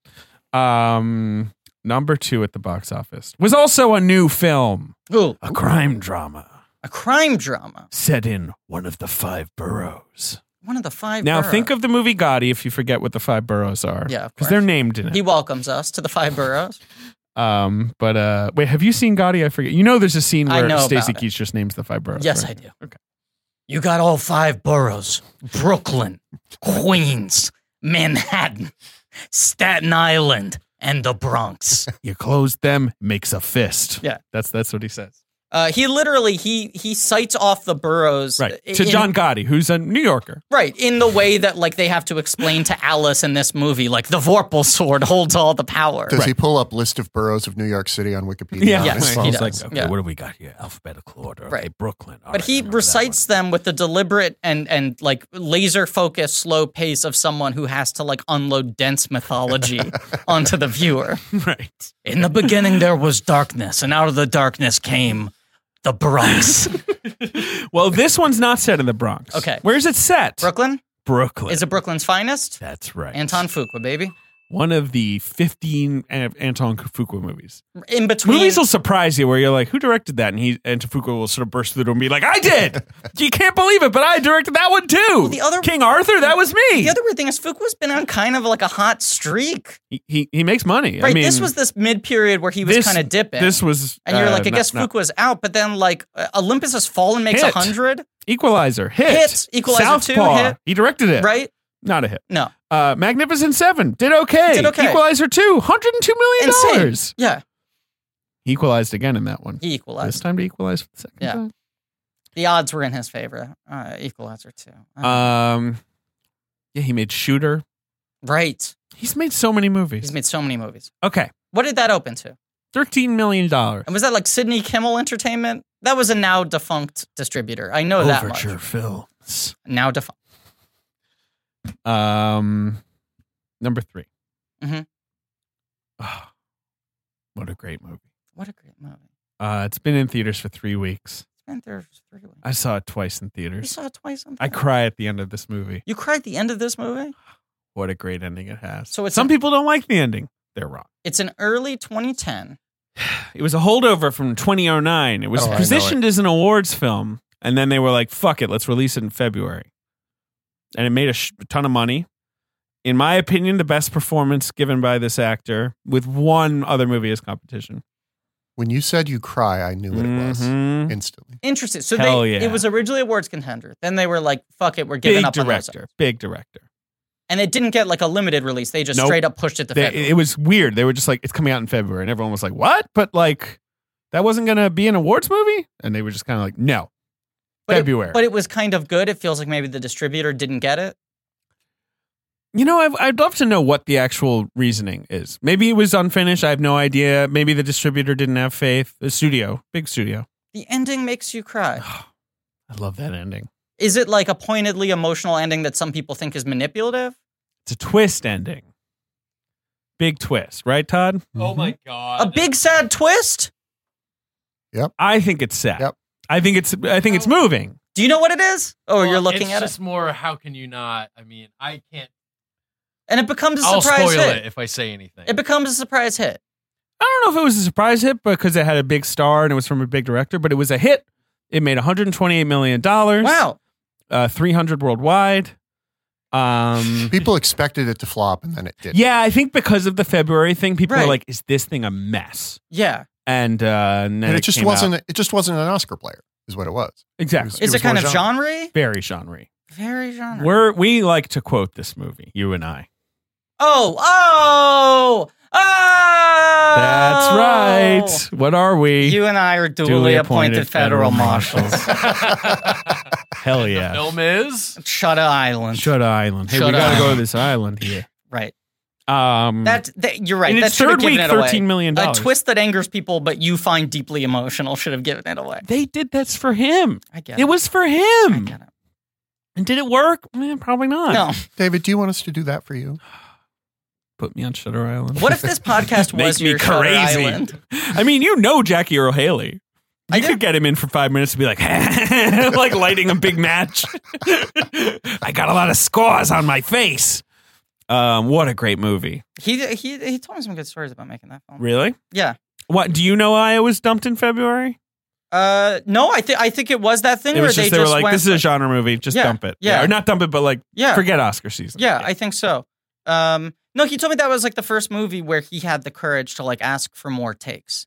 Oh, wow. Sure. Where he's like, I've got another thing I want to try. Gave a performance, and Scorsese is so intuitive that like if he likes it, he doesn't need more. He's not a guy who needs a ton of coverage. Right. And he was happy with it and was moving on. And he was like, fuck, I like just kind of have come back after my career was like, I was on the down and outs and I'm working with this massive director. And he like built up the confidence to be like, can I do one more? I think I'm not doing what I want to do and what I can't do. Sure. Because he's really good in that scene. Great in that scene. Yeah. Great. Now, you know Marty too, so we can get him. My two best friends, Marty and Jackie. Yeah. I nosh with them. We get bagels every Sunday, Marty and Jackie and I. Okay, well, so that's number 3. It's a big hit. Number 4. Oh boy, saw this one in theaters. Comedy, kind of an action comedy. Lazily directed, I would say. Cop Out. You damn tootin'. Mm-hmm. A movie in which I remember like Willis literally has guns pointed at him at all times, right? Yes. Where he's just like, you want me to read the lines? Okay, I'll read the lines, right? Yes, correct. He's got to come back, by the way. Oh, no question. Okay. He was a hit. It's too bad he died. He can never come back. Well, Tracy is just being Tracy. He's just being silly, right? It is also a movie so lazily constructed that they kept in the clapboards at the beginning and end of every take. Cop Out, scene 3, take 2. But what I remember from the movie is that Sean William Scott is like pretty dialed in and he's having a lot of fun. He's very fun. He's like, come on, guys, this is fun.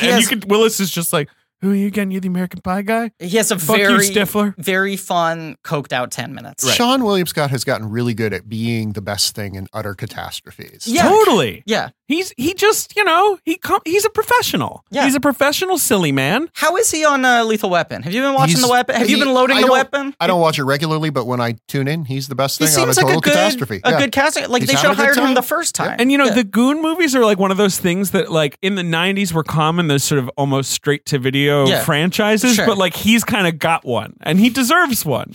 It is one of those things There's 2 goons. Kevin Smith always talks about what a nightmare Bruce Willis was on Cop Out and how uncooperative he was. And it's like, maybe because he hated being in the movie Cop Out. He didn't like you. Right. Because of your personality. Number 5 is a film we've talked about that does 3D better than Alice in Wonderland.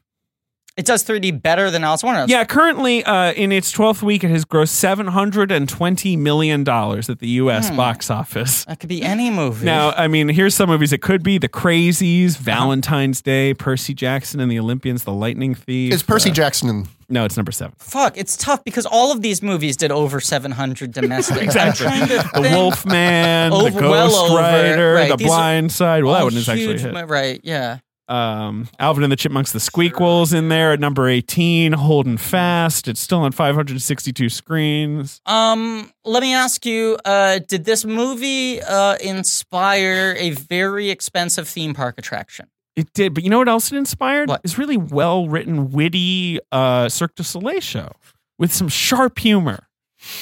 You're saying kind of like a subtle dry, a bone dry but razor sharp wit. Exactly. A cutting kind of wit. My favorite thing is always to look at the bottom movie in the box office, which is The Cove this week. You remember The Cove? Yeah. Which has made $88 this week on 2 screens. So a per screen average of $44. So it inspired a Swiftian Cirque du Soleil show, a very expensive theme park attraction. It made over $700 million domestic. It's in 3D. It could only be one movie, Alvin the Chipmunks, The Squeakquel. No, it's Avatar. Oh, okay. James Cameron's Avatar. Where is Squeakquel, though?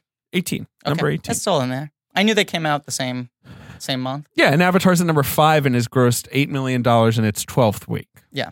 So a little better. A little better. There you go. Todd, any further things you want to yell about in relation to this movie? I want to discuss how this film has 2 Oscars. Yep. There we go. It won Fair to note. Films like Inception, The King's Speech, which, say what you will, great costumes and sets. What are some of the other ones that were nominated? I mean, art direction feels like the most egregious award to give this movie. Yeah, let's talk about some of the movies it beat. Because it won production design and costume design. And here's who it beat for art direction. This is actually It was outrageous. nominated for visual effects as well. Yeah, and it lost to something. It lost to Inception. Okay. Thank God.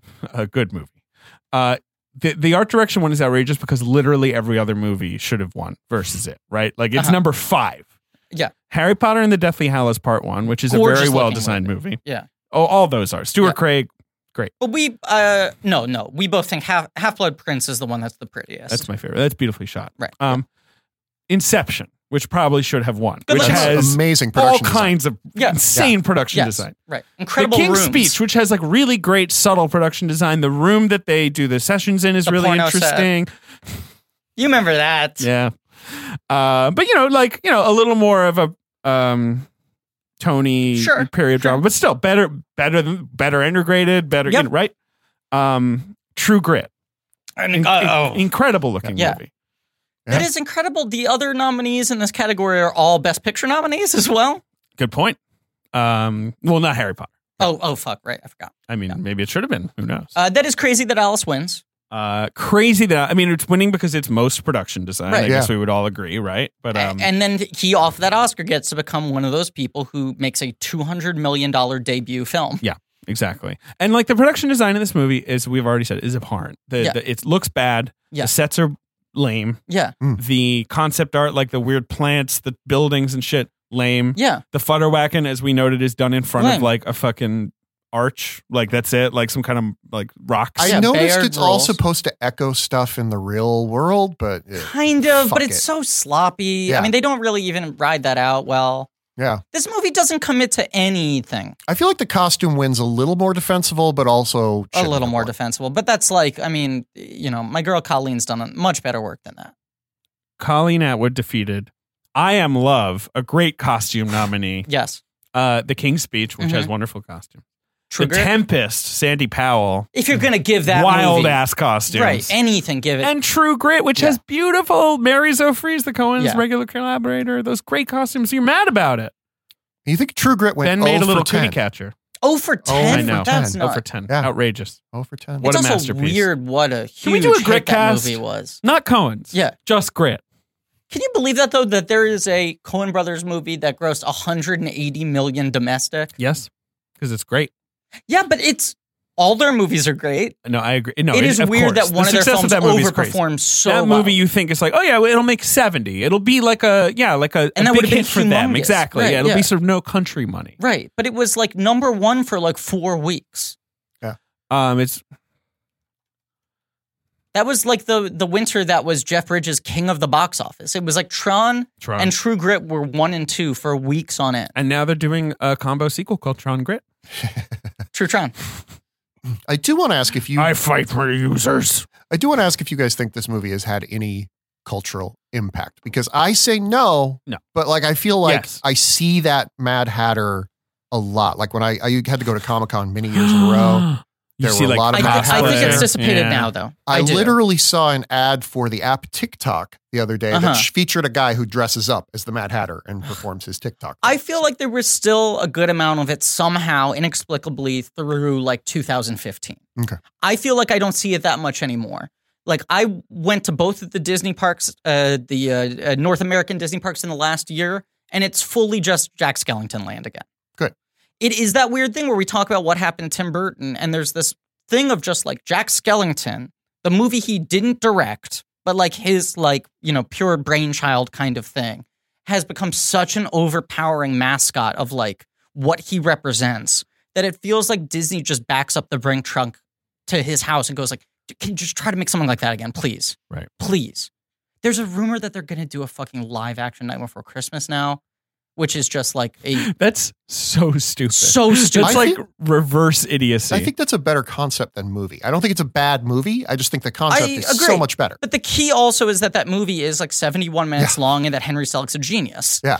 Yeah, I mean, I guess right where they're just thinking like, well, now the tech is caught up that we could do it live action. But the songs are so gorgeous. Like that movie is closer to the old Disney animated films that are super short, straight to the point. It will be one of those things too, where it's like Beauty and the Beast, where they're like, remember that like 90-minute movie? Well, this adaptation is 2.5 hours long. Yes. Do you know that Tim Burton and Linda Wolverton have been threatening to do a Broadway musical of this? Really? Yes. If they do, I'll come back. She said she's working on it. Is that like part of like ISIS negotiations or something where we're like, we'll take that off the table if you stop gassing people? Because there's that weird threat. Tim Burton was going to direct the, what's his name? Jim Shaman Batman musical in the early 2000s. Do you remember that? Cat Out of Hell, Jim Shaman. I know him. Wrote an entire book for a Batman musical. Batman Out of Hell. That's what it was going to be called. Are you serious? No.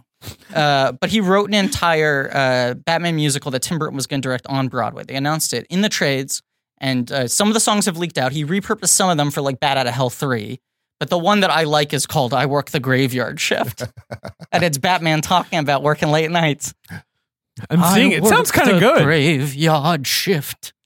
You've also got songs called In the Land of the Pig, the Butcher is King. Uh-huh. Which sounds like a Jim Steinman song. Yep. We're still the children we once were. What's going on? I don't know. Wait, are we done, Ben? I gotta edit Snooki's fucking podcast. All right, we gotta do ads. Yeah, you gotta do ads. Where do you get all those wonderful toys? I think that's one of the songs. It's the Joker's song. Anyway, if he comes, a knocking on Broadway's door, we'll bring you back, Todd. Wonderful. And if not, we'd love to have you on for a movie you don't despise down to its core. Oh well, we can alternate. Yeah, we can. That's my plan. Some of your favorites, some of your least favorites. A gem and a turd. Poop. No, I can just stick around and give you some throwaway lines to stick into the ads that are going to go on this episode, so I can be like, "Wow, that's what great we had to say about Robin Hood, Chancellor Angela Merkel." You want to give us a quick 4, no specifics, talk about products without saying I definitely the think we companies. should give Ben work to do. Yeah, Todd, give us 3 quick ad reads, personal experience ad reads. Okay, without naming the products. I really used this product, and it's a thing that I brought into my apartment, and my cats all loved it, and my wife loved it, and now they all love me more, and I'm not getting divorced anymore. Okay, so 1, great. Ben, mark that as a select. 2. The second is, wow, this product cured my scoliosis. Okay, mark that as a select. 3. This product made me feel good about the state of the world today. And 3rd select, and I think that's a wrap on Todd. I'm sorry, I gotta plug shit. I'm sorry. Yeah, no, I was gonna say. Plug. Please. The new podcast is called Primetime. It's coming to your podcatcher of choice on April 11th. Hell yeah. I've also got another podcast called Arden. I'm not in it, but I wrote it. Cool. And people seem to like Fiction it. podcast? Fiction podcast. So your dad thinks it's a lie. Scripted podcast. My dad thinks it's a lie. He won't speak to me Lies. anymore. But you could find that. First season's out on podcatchers. I also have a book, Monsters of the Week. X-Files. X-Files Companion. It is in bookstores now, and you can find me on Vox and at Twitter, TVOTI Tovoti. And I TV also on the internet. I know you're driving people to the new stuff, but I recommend if you got time, go back through the archives if I think you're interesting. So it was a wonderful show. I'm excited we'll still be continuing in some form or another. Yes. Listen to Griffin and David's episodes. They're great. I do have a famous goof on mine though. Don't like that goof. What else to say here? Oh, merchandise spotlight. Tragically, embarrassingly, the last 3 things ever released for Disney Infinity, my beloved video game, were Alice and the Mad Hatter.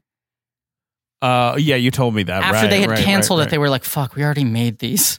Mia Wasikowska did the voice. Yes. For Alice. Yes. Sure she was compensated? I hope she they was made compensated. a time one too. Sacha Baron Cohen and Johnny Depp didn't do their voices, but I have fucking Alice in Wonderland and Mad Hatter figures that are in a box that I'll never open ever again. Not like still in their packaging. Like I opened them and then blood started seeping down my walls and I locked them up in a crate and threw them in the bottom of an ocean. Your house 1408'd or what? Yes, it's 1408'd. I had a full blast 1408. Is it 1408? Yes, it is. Yeah. Todd, thank you so much for being here. It was great to be here. King amongst men. Next week, Dark Shadows. Oh my God, Todd standing up, doing the futter whacking. Next week, Dark Shadows with Jamie Loftus. That's right. We're getting dark, baby. And I'll tell you, after rewatching Mrs. Peregrine and Alice in Wonderland, I like Dark Shadows a lot more now. Sure, it's got some energy. It's got some energy. It's got a little bit. We recorded that episode when we were more in the actually good Burton We recorded zone. that like right after recording Beetlejuice. Yeah, and we were right. like, what's this thing? Right. And now you're like, a rare return to form for Timothy Burton. He appears to have given instructions to the actors. Like now, when we were recording the episode, I was like, why did I stand up for this movie at the time? And now I'm like, I should have fought for it harder on the episode. Right. Anyway, thank you all for listening. Please remember to rate, review, subscribe. Go to blankies.red.com for some real nerdy shit. Go to TeePublic for some real nerdy shirts. Go to Patreon for some real nerdy bonus content. And I want to thank Pat Reynolds and Joe Bowen for their artwork, and Fergoto for social media, Lane Montgomery for his theme song, and as always, keep futtering that whacking. Gross.